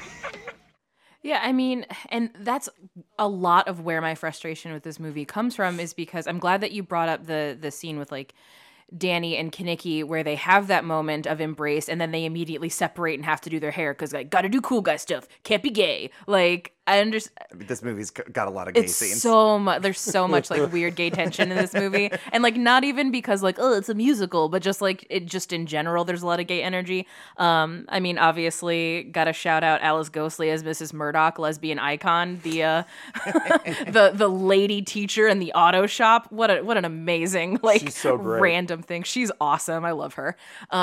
Like, and those are the moments though that I really do enjoy about this. Like it's a lot of the side stuff that I really, really like in this movie. Just the problems that I have with it are so gigantic and so egregious that it kind of spoils and poisons everything around it. And that is my endless fight with this movie, because if this movie was just like all bad, like wholly everything about this is bad, it would be a lot easier for me to dismiss. But instead it's like, I just feel this movie feels like it's just been edging me for 2 hours, where it's giving me like so much of what I want and then stuff that makes me like so absolutely repulsed that I want to throw it all out. And it's so infuriating. And Harmony has her hand up, so I'm going to see what you got to say. I've just got a lot of dramatic tension right now, just fidgeting over here. So, BJ, I have a question for you specifically. Oh no. Because I'm not even playing devil's advocate. I'm like staunchly like right in the middle of this conversation in every aspect, because I'm like I'm seeing both sides in like I feel both sides in my soul. So, but here's my question: Are you a Grease libertarian? That's what I want to know. Ew. I'm gonna leave. A Grease centrist. I don't have to take this. Yes, your question. Your question. Anyway. That's what I love that. God. Okay. Anyway, so obviously we talk a lot about how like depiction is not endorsement. Correct. There's a lot of things that are sketchy for a movie, but it's also the 70s, but it's also the 50s. So it gets into a gray area of like, oh, there's a weird moral thing going on here. Yeah, exactly. So let's account for that. But more importantly, let's assume that Grease is not the fucking biggest movie of the year it comes out. Let's assume Grease is like pulls Grease 2 numbers, or like Rock and Roll High School's numbers. And it's like a cult film. Now that there is not a significant amount of cultural like build up to this movie, does all of this bother you as much? No. Yeah, because it is the reason it bothers me this much is purely because of how huge it became and how unchecked a lot of these problems were for so long. Like a thing that I've been telling people for a very, very long time is that when stupid ass Trump used to say like "Make America Great Again" or like MAGA, you could swap out great with Grease, and that's still what he wanted. Like, the world of Grease is what he wanted. He wants boys to be able to sneak under bleachers and look up girls' skirts and not get in trouble for it. He wants people of color to only exist as your form of entertainment and not actually have rights. Like, these are all things that we have idealized this time period so much because we don't, like, we've talked about this on our Pleasantville episode, but we don't ever want to interrogate what was really going on in this time period and how much stuff was normalized and then carried through when we got into, like, you know, Reaganism, which was essentially him trying to go back to the 1950s again, which is also weird because Grease comes out and then, like, Reaganism happens and you're like, oh God. Like, so those are things that are really problematic for me. But the fact is that this movie exploded. And when you look at, like, older reviews of it or, you know, a lot of the analysis that came out, there really isn't a lot that is dissecting the very, like, on the nose problems. Like, Vince Fontaine dropping an aspirin into the Coke of Marty Maraschino, who is supposed to be like 16 or 17, fucked up. Like, that's so wrong and like, haha, that's hilarious. Like, no, that's not funny. Like, that's really, really not funny. And like the stuff in the drive-in, not funny. Like, these are things that are presented as like, haha jokes with a fool. And like, if this were in a movie that did not become the biggest thing in the world, I would be able to write off so much of it. But similarly to how, like, you feel with the transphobia of Silence of the Lambs, like, yeah, the reason that we don't hold a movie like Sleepaway Camp to the same standard with its transphobia is because it's fucking Sleepaway Camp. It's like a trash slasher movie that, like, mostly diehard people are fans of. It didn't win Oscars. It didn't win every Oscar. Yeah, Grease is one of the biggest selling movies of all time, and it's like, we watch it with our grandparents and we watch it with our parents, and community theaters. You watch it with babies. You watch it with babies. Community theaters put productions of this. The theater group that I worked for in Cleveland waited until I moved to California to put on a production of Grease because they knew I wouldn't have stood for it. And it's like this thing that everybody kind of universally loves. And then when you try to interrogate people about the things that are wrong with it, they're like, oh, yeah, I mean, like, that's there, but like the music's great, and like I love the iconography, and I love all these things. And when a movie becomes this big, people like their brains shut off, like they forget to love things critically. Like, that is a big tenet of mine, and that is a big part of this show, is learning how to love things critically. And this is a movie that has kind of become untouchable in a lot of ways until very, very recently. I have been feeling quite vindicated in the last, like, 2 years or so, where people have been like, wait a minute, actually. And I'm like, yes, thank you for seeing my frustration. Because I feel like I've been gaslit my entire life by the world for my uneasiness with this movie, if that makes sense. So, like, is a lot of my hatred for this movie very, like, personally targeted? Yeah, of course. Absolutely. That's what we do in the show, is we talk about our personal relationships to these movies. But yes, this is a very long-winded answer, but to answer your question, had Grease not exploded, I would have so many less issues with this movie, because I'd be able to contextualize it from the sense of, like, it as a piece of art and not as a piece of culture, because that is the difference. Because analyzing Grease is not just analyzing a movie, it's analyzing a fucking mindset and a lifestyle. And, like, it gets so much more messy and complicated and frustrating. Yeah. No, I get that. I'm going to breathe now. Please do. I'm sure that you might be a little lightheaded after that. I might have a fever. We'll find out. But, like, if you think of 1950s America and you think about, like, the culture of Grease, like, people don't think of actual 1950s America. They think of Grease. They think of Grease and they think of Leave It to Beaver. Like, that's what they think of. Like, when you go to a Halloween store and you're looking for, like, some sort of, like, a poodle skirt or like, 50s cool guy outfit, they look like Grease. Yeah. And they still look like Grease, and it's been like 45 years. And, like, obviously those like archetypes are a thing. That fashion style is a thing, but it has become like the world of the 1950s has been Greasified, because you're absolutely right. You go to the Halloween store and you want to buy, like, a 50s outfit, you don't get, like, a cool, like, Donna Reed dress. You don't get that You don't option. get Rizzo's outfit. You don't get Rizzo's outfit of like cool capris and like the fun like button up shirt. You get Sandy and Patty Simcox. Like that's what you get. Mm-hmm. I don't think I agree. I said that more as a jokey punchline, but you know, like I don't know. I have more mixed. I would just say I have more mixed feelings about the idea of evaluating art on the basis of its impact rather than its actual creative ambitions. Because of course, like, you know, in 1978, when this was created, this was drawing upon the lexicon of the 50s in the same way that, to some extent, American Graffiti was 5 years earlier. It was, I mean, it's really trying to paraphrase sort of the very superficial cultural highlights of the 50s for teenagers. So, I mean, you're right that it is a reference point, I think, for people about the 50s, but no more so than it was in 1978. I don't think that it's like more or less sophisticated. And obviously, whatever your reaction is to it, I in no way want to discount or dismiss. But I also think that like the musical itself was already subverting the ideas of the 50s when it was created. And so the idea that it is, as you pointed out, BJ, that it's much filthier, much more adult and darker than it lets on, I think is part and parcel of the musical that was created in 1971.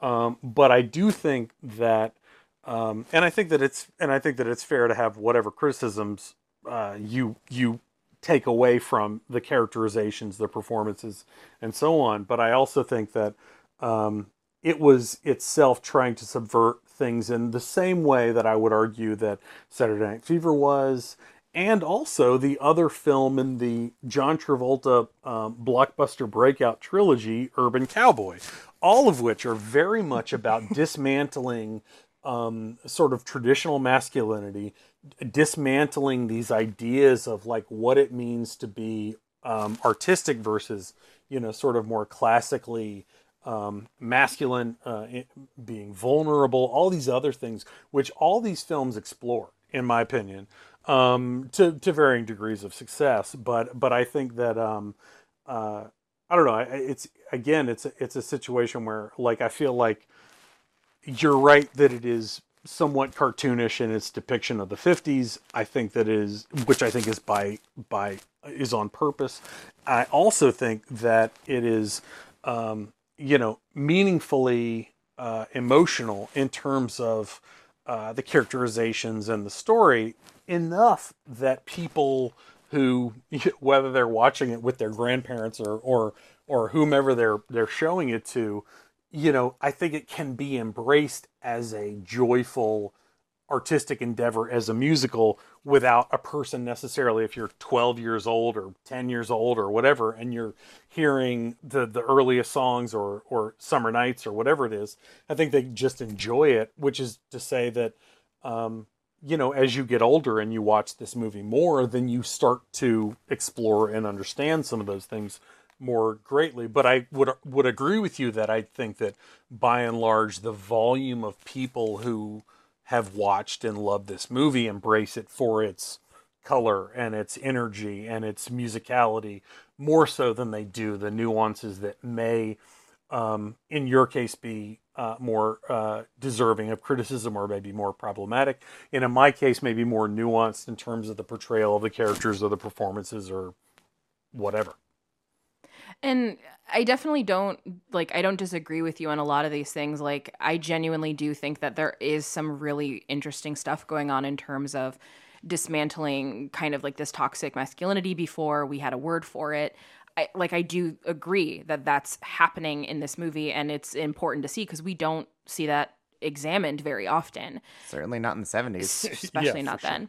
And I also like, I don't have a problem with this being like kind of like cartoony and colorful and, you know, high energy. One, it is a musical, and two, I actually like the stage version, like the script. I like it better because I think it winks at the camera a little bit more, or I guess the proscenium wall in this case because it's a theater. But it seems to be a little bit more self-aware of what it's doing in terms of like its subverting of the 1950s, whereas the movie feels a little bit like it's both sidesing for me a little bit, where it feels like it's presenting it like this is a fun, high energy, campy musical, but at the same time is very emotionally grounded. So it makes its moral sort of presentation a little muddy for me, because like if they had gone like really leaned into the subversion bordering on camp, then I like the message would hit home a lot harder, like what they're trying to do. But when they're both sidesing it a little bit, then, you know, you're right, people do miss out on kind of this like nuanced storytelling that's happening, especially with Danny, because they're so distracted by the spectacle of big musical. That's why like something like Little Shop, which is also like doing a lot of subversion, works better for me because they really, really lean into kind of the absurdity of all of it and what they're doing. So the message of like poverty and stuff hits a lot harder for me. Whereas in this movie, it feels a little muddy. And I also do want to say that in terms of like the ending of this movie, and this is, you know, speaking just as somebody who grew up with this movie, who knows it very well, who's been surrounded by it forever. This is one of the earliest moments that I have as a girl where I was basically told that my value in this world is within my proximity to men. Because while at the end of this movie, yes, Danny has his little Letterman sweater on, the second he sees Sandy and she's like hot mama, that sweater fucks off so fast. And he throws it to the wind, and it's like, all right, done with this nerd shit. Time to be a cool guy again, because now I got a cool hot lady that I'm allowed to like. And it was like, it's a really hard message to grapple, especially when like I always saw myself as Rizzo. Like that is always who I identified with. But knowing like the takeaway that I had with this is like, I have to change everything in order to be seen as like viable or as somebody that's worthy.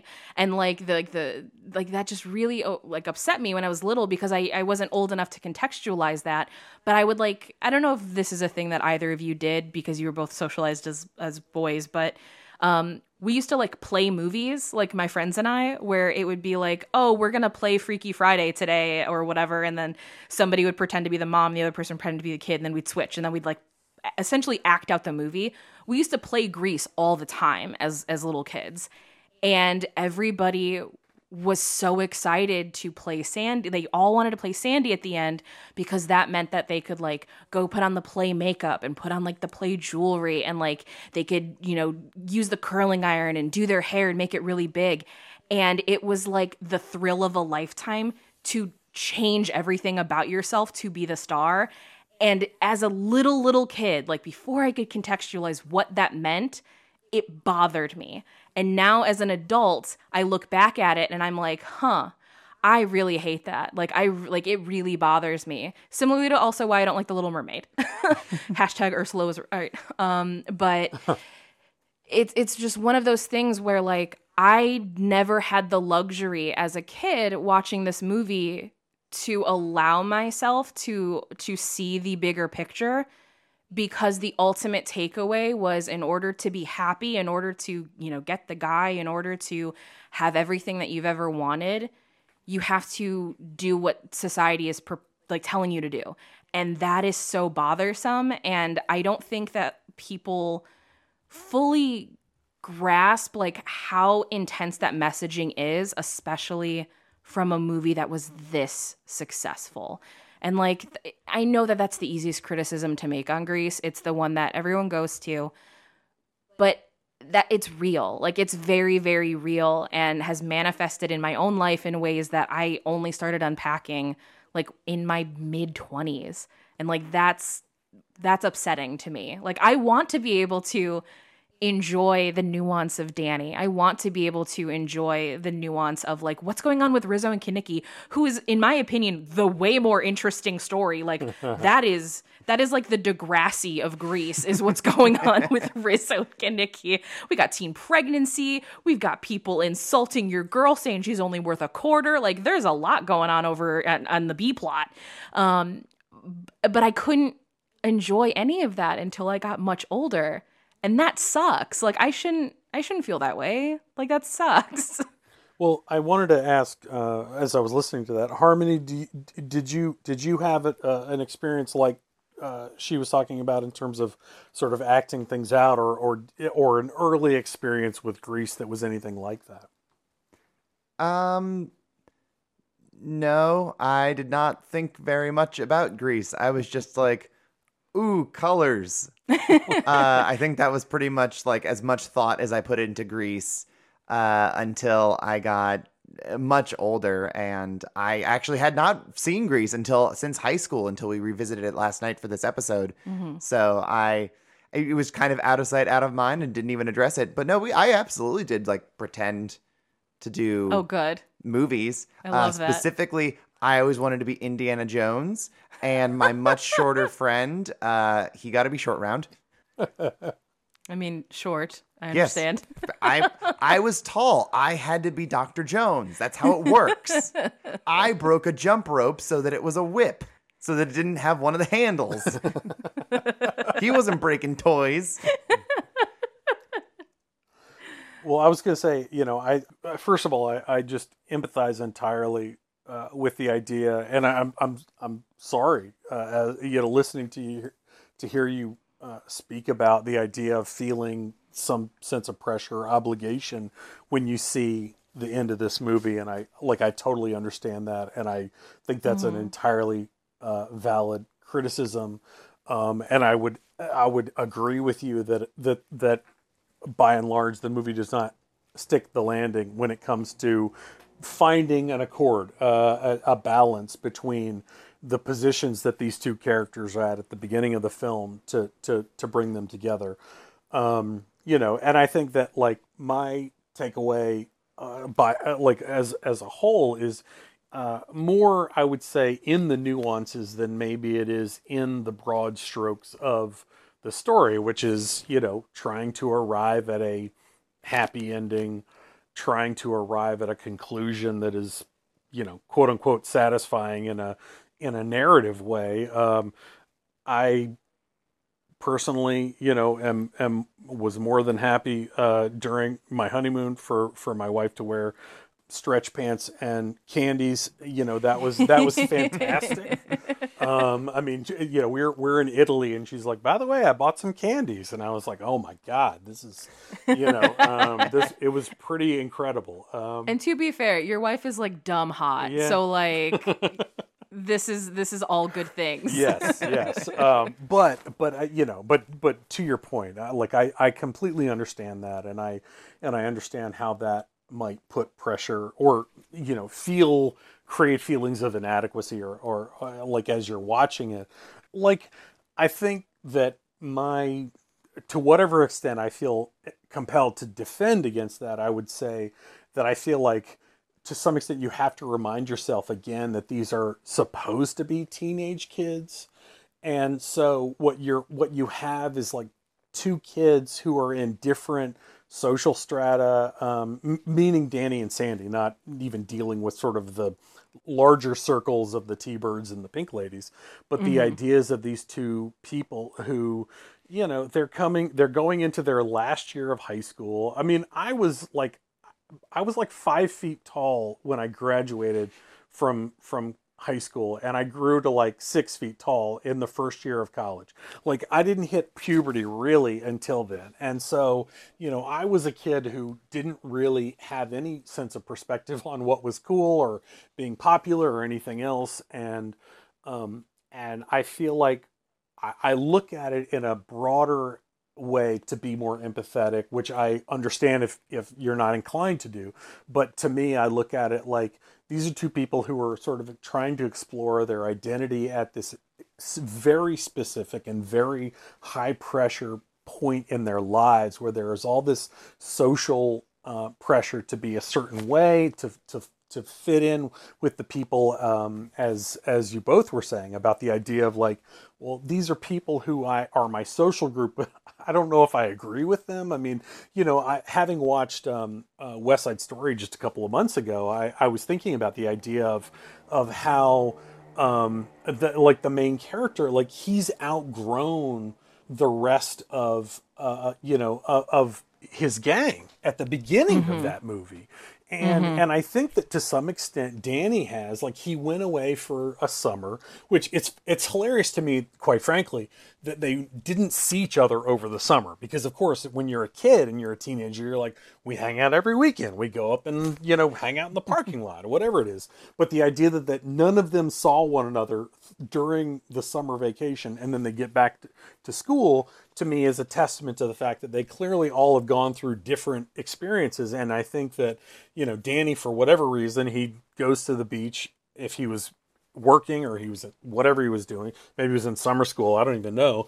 But he had this experience where he met this person who opened a degree of emotional sensitivity that he had not experienced with the people who, for better or for worse, he's like, all the girls everybody's made it with at school. He didn't have any reason to sort of open up and to contemplate sort of a more sophisticated perspective on the world. And so then you have Summer Loving, which is him still dealing with the idea that, like, well, I have to present myself as this masculine, sexualized young man, even though, like the fact that Kenickie, when he and Rizzo are about to have sex for the first time, he's got a condom that he's like, I bought it in the 7th grade, which to me is such a good line delivery, which too. To me is such a testament to the fact that he probably hasn't even actually had sex before. I mean, like, I don't think it's like, well, he's had sex a whole bunch and just never used a condom. I think it's that he's never had sex before. These are all people who are really trying to advertise, as many teenagers are, their adulthood way before they're ready to do so. And so these are people who are dealing with that. And that's actually just super powerful to me, when I see any story about teenagers. And so I think that's what gives me the sort of, that makes me extend my sympathies or my understanding to it. Even though I will say that I completely understand what you're saying, BJ, about certainly about the ending, but also, I mean, like, the idea of sort of to me of navigating between a social obligation and the personal obligation of who you are beginning to realize in high school who you really are. I think that's really a powerful journey that, of course, is writ large on this extremely broad canvas that happens to be very colorful, very loud, and very catchy, which is why people pay attention to the songs more so than they pay attention to the nuances of the characters and other elements. Oh yeah, they're way more distracting. Oh, look! All the gang's together. Well, what are we going to do after graduation? Yeah, maybe we'll never see each other again. Nah, that'll never happen. How do you know? What do you mean, how do I know? Oh, I'll follow you,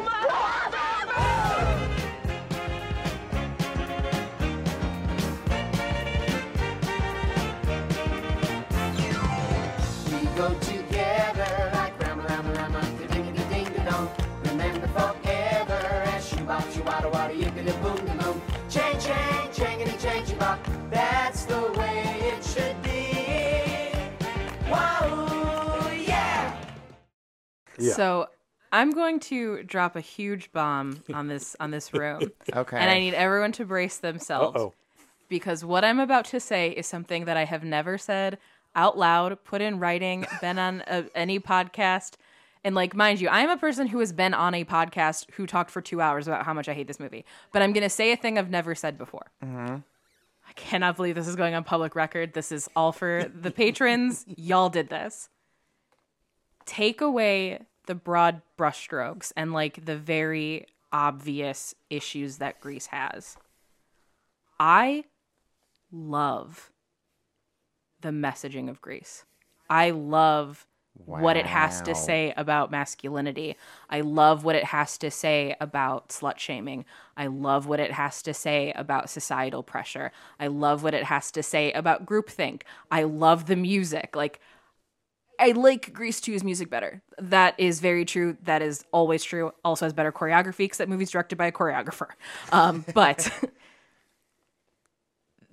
the frustration and I think why my hatred has swung so intently is because I know that at its core, this is a movie that is doing everything that I want it to do. And it is analyzing and saying a lot of things that I want to say in a very nuanced way. And that's why I get so much pain from those big, broad brushstrokes, because that is what has been surrounding me for my entire life that I cannot escape.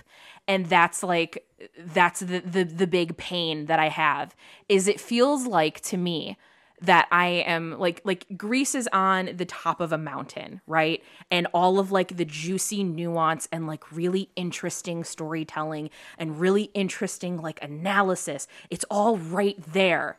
And I am being pulled by my ankles as I'm trying to climb this mountain by a bunch of screaming suburban moms that don't know how to say ramalama ding dong, and they're just screaming it at me and just yelling about changing everything that you want to impress a guy, or you have to be this way, or you have to do this. Like, all of these big brushstroke things are keeping me from being able to get to the top of that mountain and enjoy everything that Grease has to offer. That is everything that I love.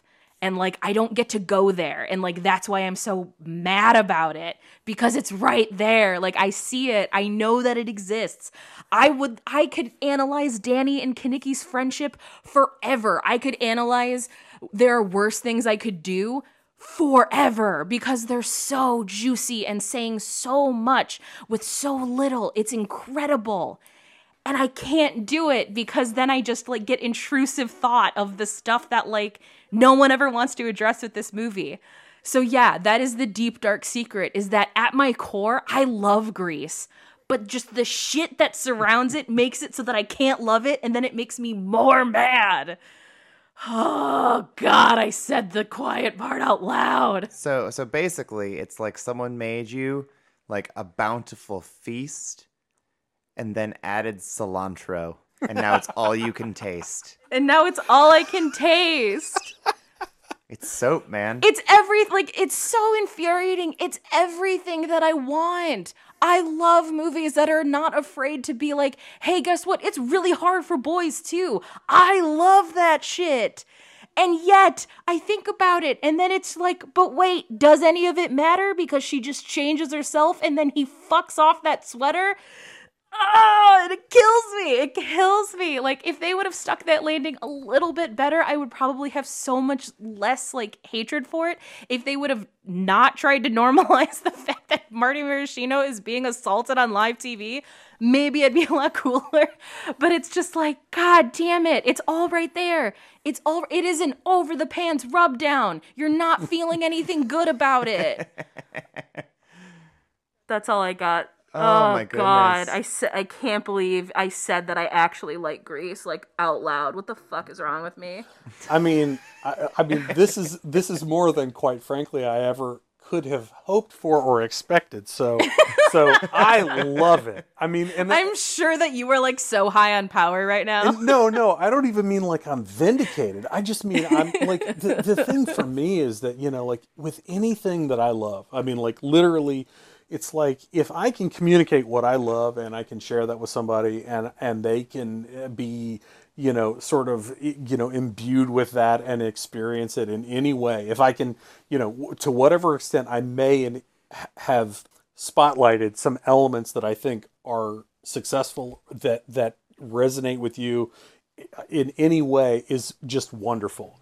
I mean, you know, the truth is that, you know, it's funny. I watched like an hour, a little more than an hour of the movie tonight, and I had to stop it right before the beginning of the hand jive.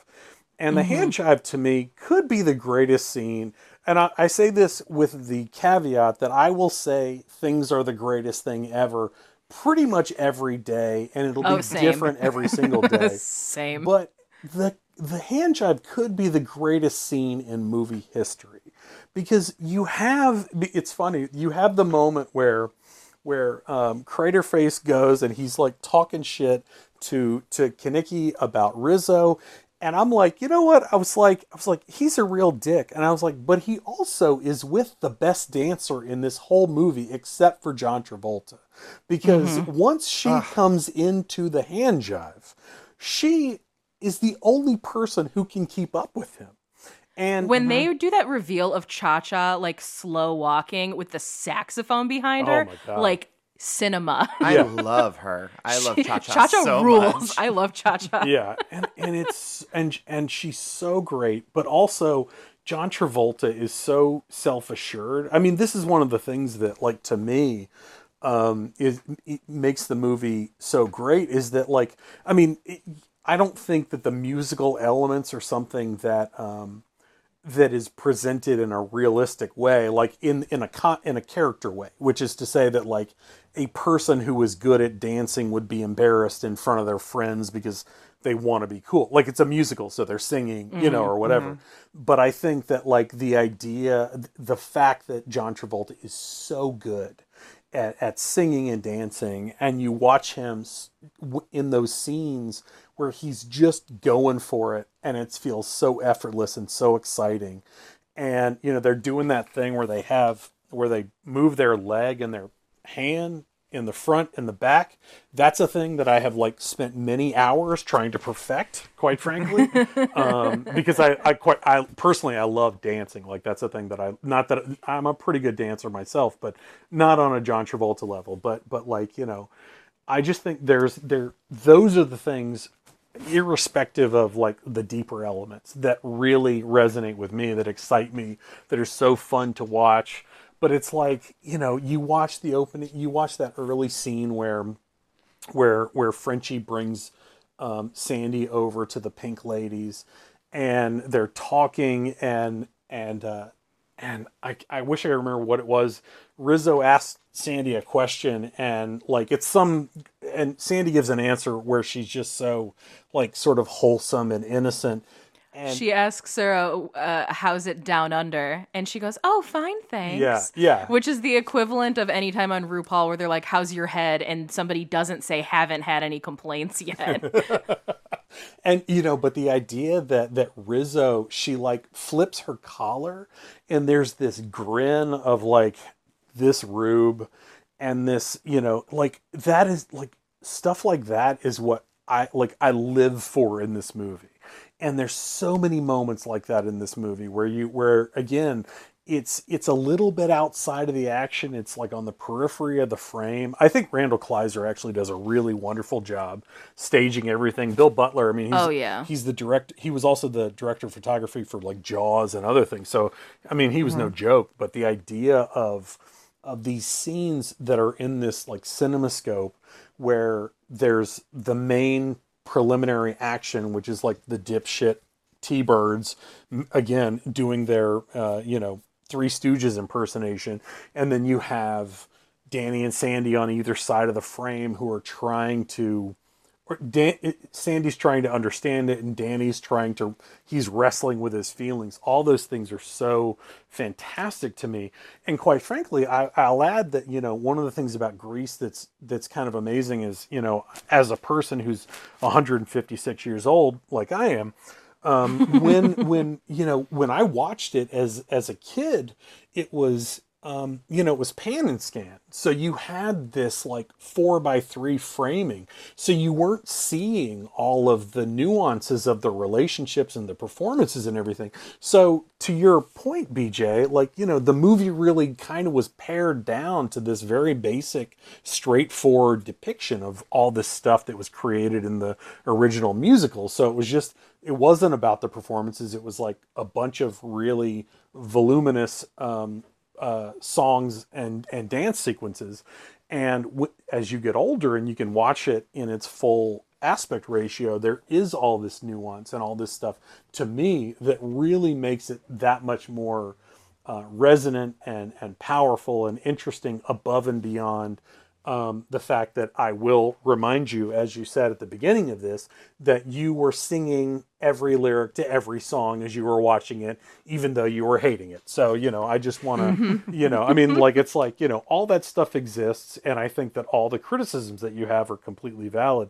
But I also think there is a more, I would say it requires both a more specific and a more broad kind of empathy for the characters, looking at them as teenagers, to kind of give them, to some extent, the benefit of the doubt, not to the slipping an aspirin in somebody's drink, but in terms of the way that these characters are really wrestling with their identity, because I think we all were, as if we've all perfected our identities now, but I mean, right. But when we were 17 or going into our senior year of high school, that you are just in such a degree of uncertainty about who you are. I mean, and if you were certain, then you were much luckier than I was, quite frankly. And something that I do want to kind of bounce off of that is a positive. And I'm glad that you brought up the hand jive, is because like I love all of the music from Johnny Casino and the Gamblers. Like, it's some of my favorite music in the whole show. Magic Changes is the tops for me. I love it so much. But what Grease also did that is so impressive. So I know I threw the line in there earlier that Grease 2 has better choreography. It does, because it's harder choreography. Like, it is dancer choreography.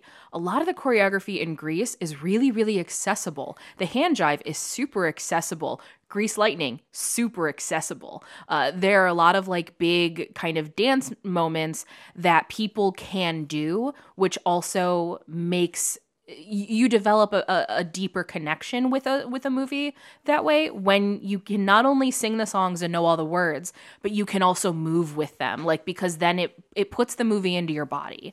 And this is me coming from like a musical theater and somebody who has 20 plus years of dance training background. There is definitely a kinship that happens when you can do the hand jive with the people on the screen. And like, when we get to the American Bandstand and John Travolta and Cha-Cha, I always forget the actress's name, but when they're dancing, like, it's kind of one of the first times in the movie that you're seeing people do dances that are not immediately attainable. Like, there's definitely some featured dancers in other scenes, like in Summer Lovin' or in the stuff at the carnival. Like Harmony pointed out, there's one girl that's just on top of the ticket booth. Like, there's no rhyme or reason. She's just up there dancing her face off. Or some guy whose choreography is the Tramp. Yeah. Oh God, that he looks like a duck. But well, like, I mean, Kaneki in Grease Lightning, where he does a somersault into the engine block of the car, right, and he's just kicking his legs in the air. That's one of those things that I kind of love, and also I'm like, that was really all you guys could come up with? Like, yeah, it's like, it's such like musical theater schlock, and I live for that. Because but it becomes attainable. So then, like, this is a movie that can like carry people, because when the American Bandstand scene was going on, I was like making dinner or something, and I was in the kitchen and I knew the choreography, and I knew the music. I also knew my alto line from when we did a Grease medley in high school. Like, it lives in me, and there's such a power to that. Not a lot of movies can do that, and Grease is one that I think like kind of universally has that power, which is really, really cool. And I mean, again, that's why I push at my hipster glasses. Why I love Grease 2 so much is because I can do those dance moves, but a lot of other people can't. So it makes me feel good about myself. So I get like that little perk going on. Yeah, and I totally understand that. Like, it's something that's a lot more controversial, I guess, nowadays in the last few years, especially, as people talk about like, oh, well, the Beatles weren't actually that good. Well, it's like, fuck off. Like, they're not for me. I think they're fine. The way I've heard it described by someone much smarter than me was like, if you grew up with them, you have that attachment, and that means you have that resonance, and that matters. And I think that's works for this comparison, which is that, is there more complicated shit out there than like Hey Jude? Absolutely. But is it extremely easy for 80,000 people in a stadium to just go nah over and over and over again? Yes. And there's something powerful to everyone having this very collective, very simple experience like that. Mm-hmm. And that's kind of the appeal of a lot of what Grease offers. Yeah, that's the hand jive. That's why every single people, like anybody who goes to a karaoke bar, if they're like, I don't know what to do, you can go, come up here and sing Summer Lovin' with me, and the entire bar will sing with you and be stoked about it. Like, that's power, and like it's very, very cool that a movie exists that has that power. Like, these are things that I will never dispute when it comes to Grease. It's almost genius in how simple and accessible it is. It's like annoyingly brilliant is what it is. Like, it's frustratingly smart, like how well crafted this is, especially for a movie musical. Like, and that's why it became it became the blueprint for so many movie musicals, because like they just nailed it so hard. And it's not easy to do that, because like like we were talking about at the top of the show, and we have like things like Cabaret. Like, I fucking love Cabaret. Like, give me Liza all day every day. The music in Cabaret is really hard to sing to if you are not a singer. The dancing in Cabaret is really hard to do unless you're a dancer. Grease is attainable. You and your buddies can do Grease, and like that makes it fun. And that's a really cool aspect of this movie that like I'm never gonna be mad about. I just wish, and I think we've talked about this on our Patreon when we do teen boy movies. My issue with Grease is the same issue that I have with The Goonies, is that because it's a movie that got so big and so beloved, like people forget to use their brain when it comes to this movie. And like that, really, I'm not as much mad at Grease as I am about like what people have taken from Grease. Like, I wish people took the nuance, but they don't. And then they ignore all the problems and act like it's an untouchable masterpiece, where I'm like, no, we can do both. We can do both, friends. I promise you we can do both. That's the downside of the brilliance of simplicity. Yes. Oh my God. Yes. I feel like I'm in therapy right now. God. Well, first of all, I will say, Harmony, that's a great point, because, you know, many years ago, I as a very active and passionate music listener and collector, I read something once that said, like, you know, just because an artist is the creator of something does not necessarily mean that they're good or that they are the best at it. And I remember, because I'm not a person who typically listens to, say, the blues, for example. But, you know, when you listen to like Robert Johnson, that's much different than B.B. King or someone who came after them, or who took sort of the blues song structure and transformed it into something else. And I do think, I mean, as a person who loves the Beatles, I mean, like, I think that they created the building blocks of contemporary pop music. So for better, I'm on your team with this.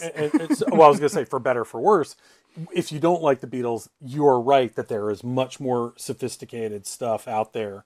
But also, there is a great value in the ability to tap into something that is undeniably musical, even primal, that brings people together and makes them just sort of instantly connect over a melody, over a lyric, over whatever it is. So I think that's like, I think that's really, you know, that's something that I think is really important, because I'm not sure that I think that this movie is so basic that like it's not, that it lacks any complexity at all. But I do think that like the broad strokes of it are so powerful that people have, by virtue of, be it watching it on Pan and Scan or watching it 150 times and thinking about the things that they think about after they watch the movie, they've taken from it those most basic things. Because whenever I watch it, when I was watching it tonight, I'm like almost brought to tears at like the moments of sensitivity. Like, I mean, even watching Kenickie and Rizzo in the backseat of his car when they go up to like make out peak, they have this moment with the condom and everything. And like, it's like, can I understand that? Like, if I were a 17-year-old kid who was like, you know, I want to be an adult, I can handle this situation, I can do all these things. Like, that stuff's really powerful to me. And like, it's kind of amazing, even though that's not the stuff that people are taking away from it by and large, because they're experiencing Summer Loving or whatever. And I will say about Summer Loving, say what you will about the choreography, but I was watching it tonight, and I was thinking about the fact they're on those bleachers that the T-Birds. How are they not all busting their ass? Like, it's so impressive. and what's kind of amazing is John Travolta's on the seat part, and of course the rest of the T-Birds are on the walking part. And I watch Jeff Conaway like step over, and they're like navigating this sort of like little circle as they're walking down them, and they're singing at the same time. And I'm like, I can only imagine how many times they practiced that to make sure that that nobody busted their ass or broke their ankle, because it was such a because it really is like it's not sophisticated choreography, but because of the terrain, it's complicated, So yeah, I have a similar feeling when we watched 10 Things I Hate About You, and Heath Ledger is on like the bleachers that are made of stone, and I'm like, buddy, if you take a tumble, you're not getting up. This is you'll at least stop if you're on metal bleachers, because you won't keep rolling. I was like, but those stone bleachers, whoo. Yeah. So I mean, y'all got me to admit that I actually, in my heart of hearts, deep down beneath my Grinch-sized heart, do actually enjoy Grease. But before we start wrapping things up, Todd, is there anything else about this movie that you think needs to be brought to light for anyone listening? Well, I'll say, I feel like you've done a really remarkable job, more so than I ever would have expected for you to come towards my perspective. And that means so much to me. It really does. Whether or not it was me being persuasive or just uncovering things that were already there, I'm happy. I'm so pleased. So you just broke my walls down. It's all stuff that like I know this about myself. This is not like a new revelation. It's just saying the quiet part out loud finally. Sure. Well, what I will say is, as I was watching the movie tonight, now as an adult, I will say that listening to Hopelessly Devoted to You, I do really like that song, and I think it's really great. And when you were talking earlier about knowing the parts where they break to another a note, I was like, I was thinking about Hopelessly Devoted to You, where she hits the same when she does the second chorus, and she just like goes to another level. It's like so great. Oh, that key change is so nice. But I will say that when I was a kid, that was the one that I skipped, and then the other one was Beauty School Dropout. Those were the two, and I would argue that Beauty School Dropout is kind of superfluous. Of all the pieces that's in the movie, I think that's the least essential. And so I will say that it's like when I watch it now, to me, it doesn't bother me to be in there, but those are not things that I'm like, oh God, I love watching that just as much as I do everything else. Like, I'm kind of like, all right, I've watched these other songs, be it Summer Nights or You're the One That I Want or whatever it was. So I will say that I far be it for me to say that I love every single moment or second of this movie.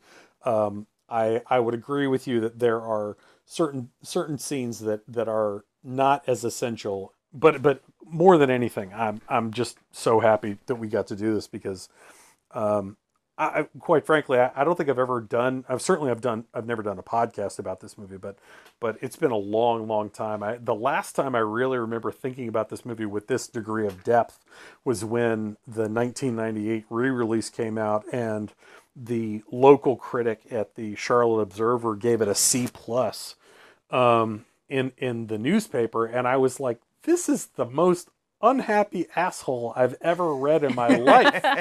And it was one of these, because it wasn't even like your criticisms are substantial. I mean, like seriously, like I understand the perspective that you had. He was just kind of like, it's popular, so I don't really like it. Like, there was nothing really there. And he was a person who I always had very mixed feelings about in terms of his criticism when I was young, and I was not an experienced critic in my own right. So I had those feelings as well. But it was one of those things where, like, I really had, it forced me to think about it then, but I have not thought about it as much or in as much depth since then. And I'm grateful to have the opportunity to do that now. Well, I'm glad we could offer that to you. And I just had like an aha moment as I was listening to you talk, and I figured out why this movie has been like bombarded me so much. I was 8 years old in 1998, so this is like peak oh, I have a precocious theater child.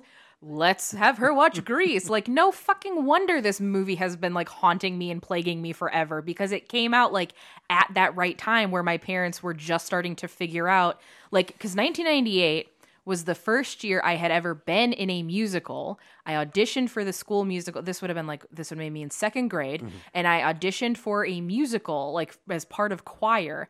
And I got to be in the musical that normally is only supposed to be for 3rd through 5th graders. But they let me go in as a 2nd grader because I had the best singing voice.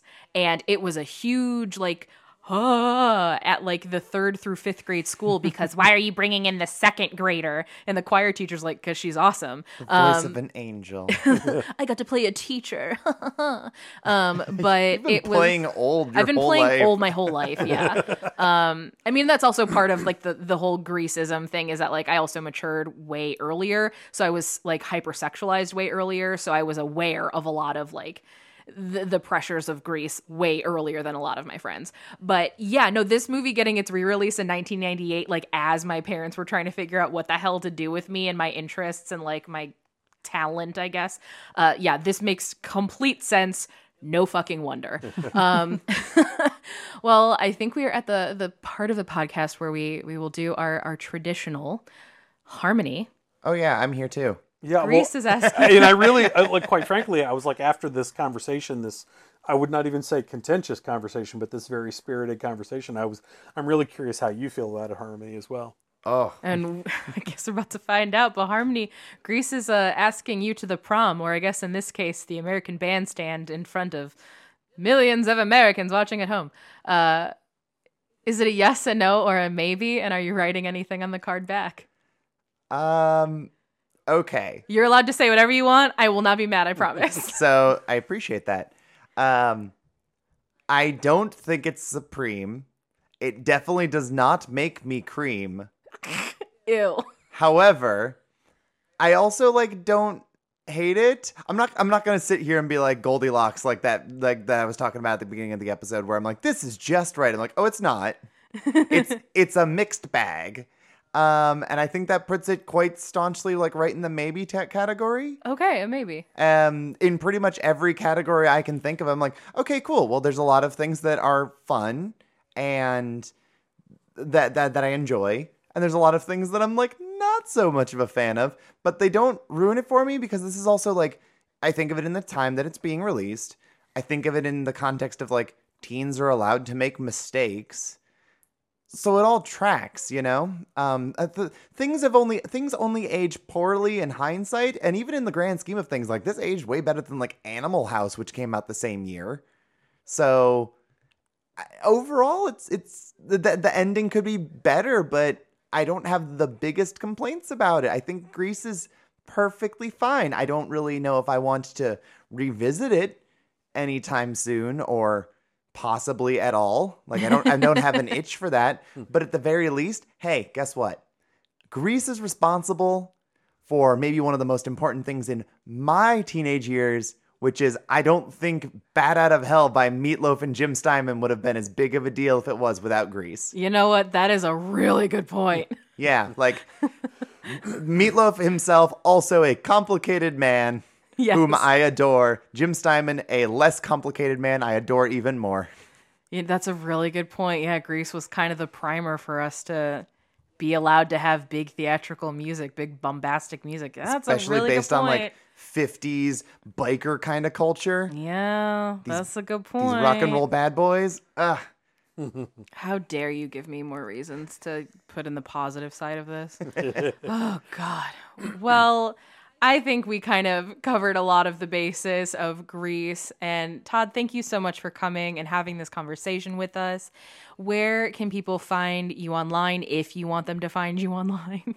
You know, first of all, I'm happy for them to find me online. One day I hope to record a series of videos of me doing the hand jive that people will, you know, like and share. But in the meantime, you know, I'm on Twitter at MT Gilchrist. I'm a writer for the Los Angeles Business Journal.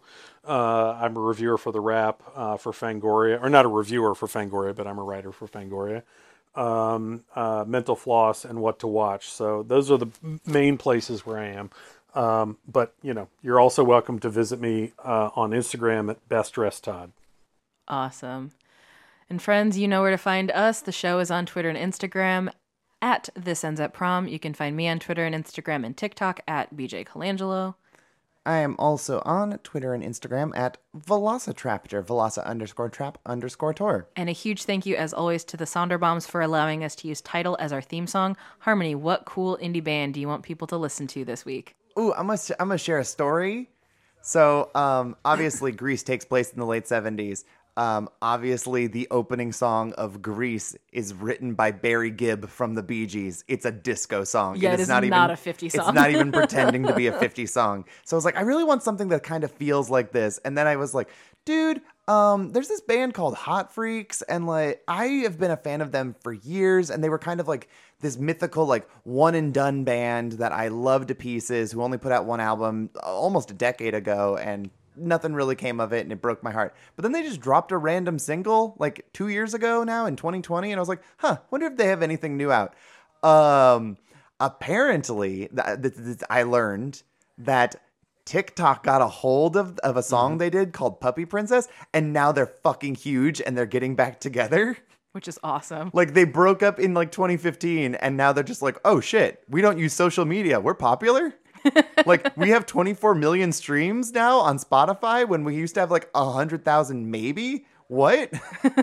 That's wild. Like, I listened to their one album. It's self-titled. It's called Hot Freaks. I listen to that album at least once a month. I love it. I remember reading that they cited their influences as Weezer meets Diana Ross. Yeah, that's a great way to describe it's them. like indie rock with disco, and what's not to love about that? But it was one of those bands where it's like, hey, anytime I need to make a mix for anyone, a mix CD or anything, I'm putting this on here. They made everybody's list every single time. So, yeah, they're making new music possibly, or at least releasing old music, and are like maybe having reunion tours if the world decides to not burn down from disease. So, like, that's really great. Everyone, like, listen to Hot Freaks. I love their whole one album, but, like, Puppy Princess is obviously great. Write Me Letters. I Want to Be Your Boyfriend. Just a lot of, like, lovely love songs. Just huge fan and really, really excited for them. Beautiful. Could I ask, are they anything like The Gossip? That's what kind of that sounded like to me when you sort of compared that sort of disco indie rock thing.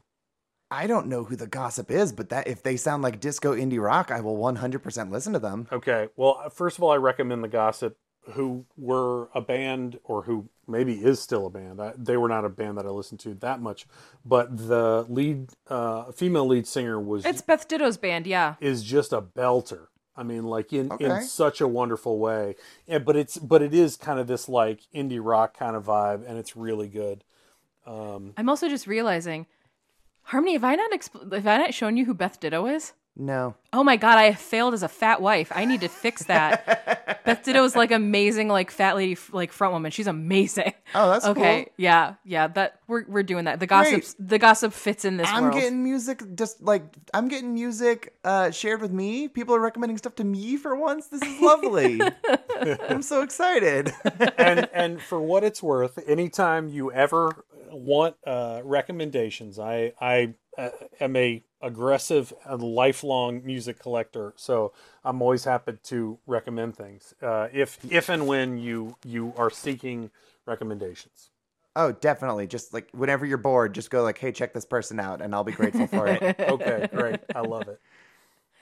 All right, friends, that takes us out on Grease. We thank you again for listening, and again for getting us to that $500 benchmark on Patreon. That's amazing. I now have to come up with another stretch goal because didn't think this was going to happen. Now we'll have to set up a new goal where people have to make me watch Rent, a different movie about people playing way younger than they actually are.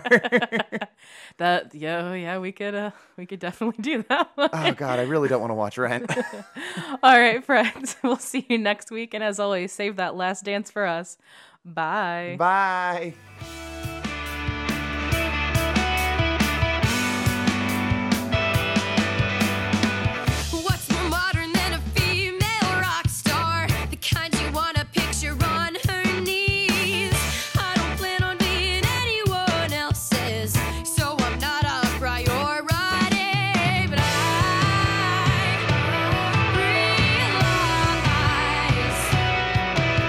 Yeah.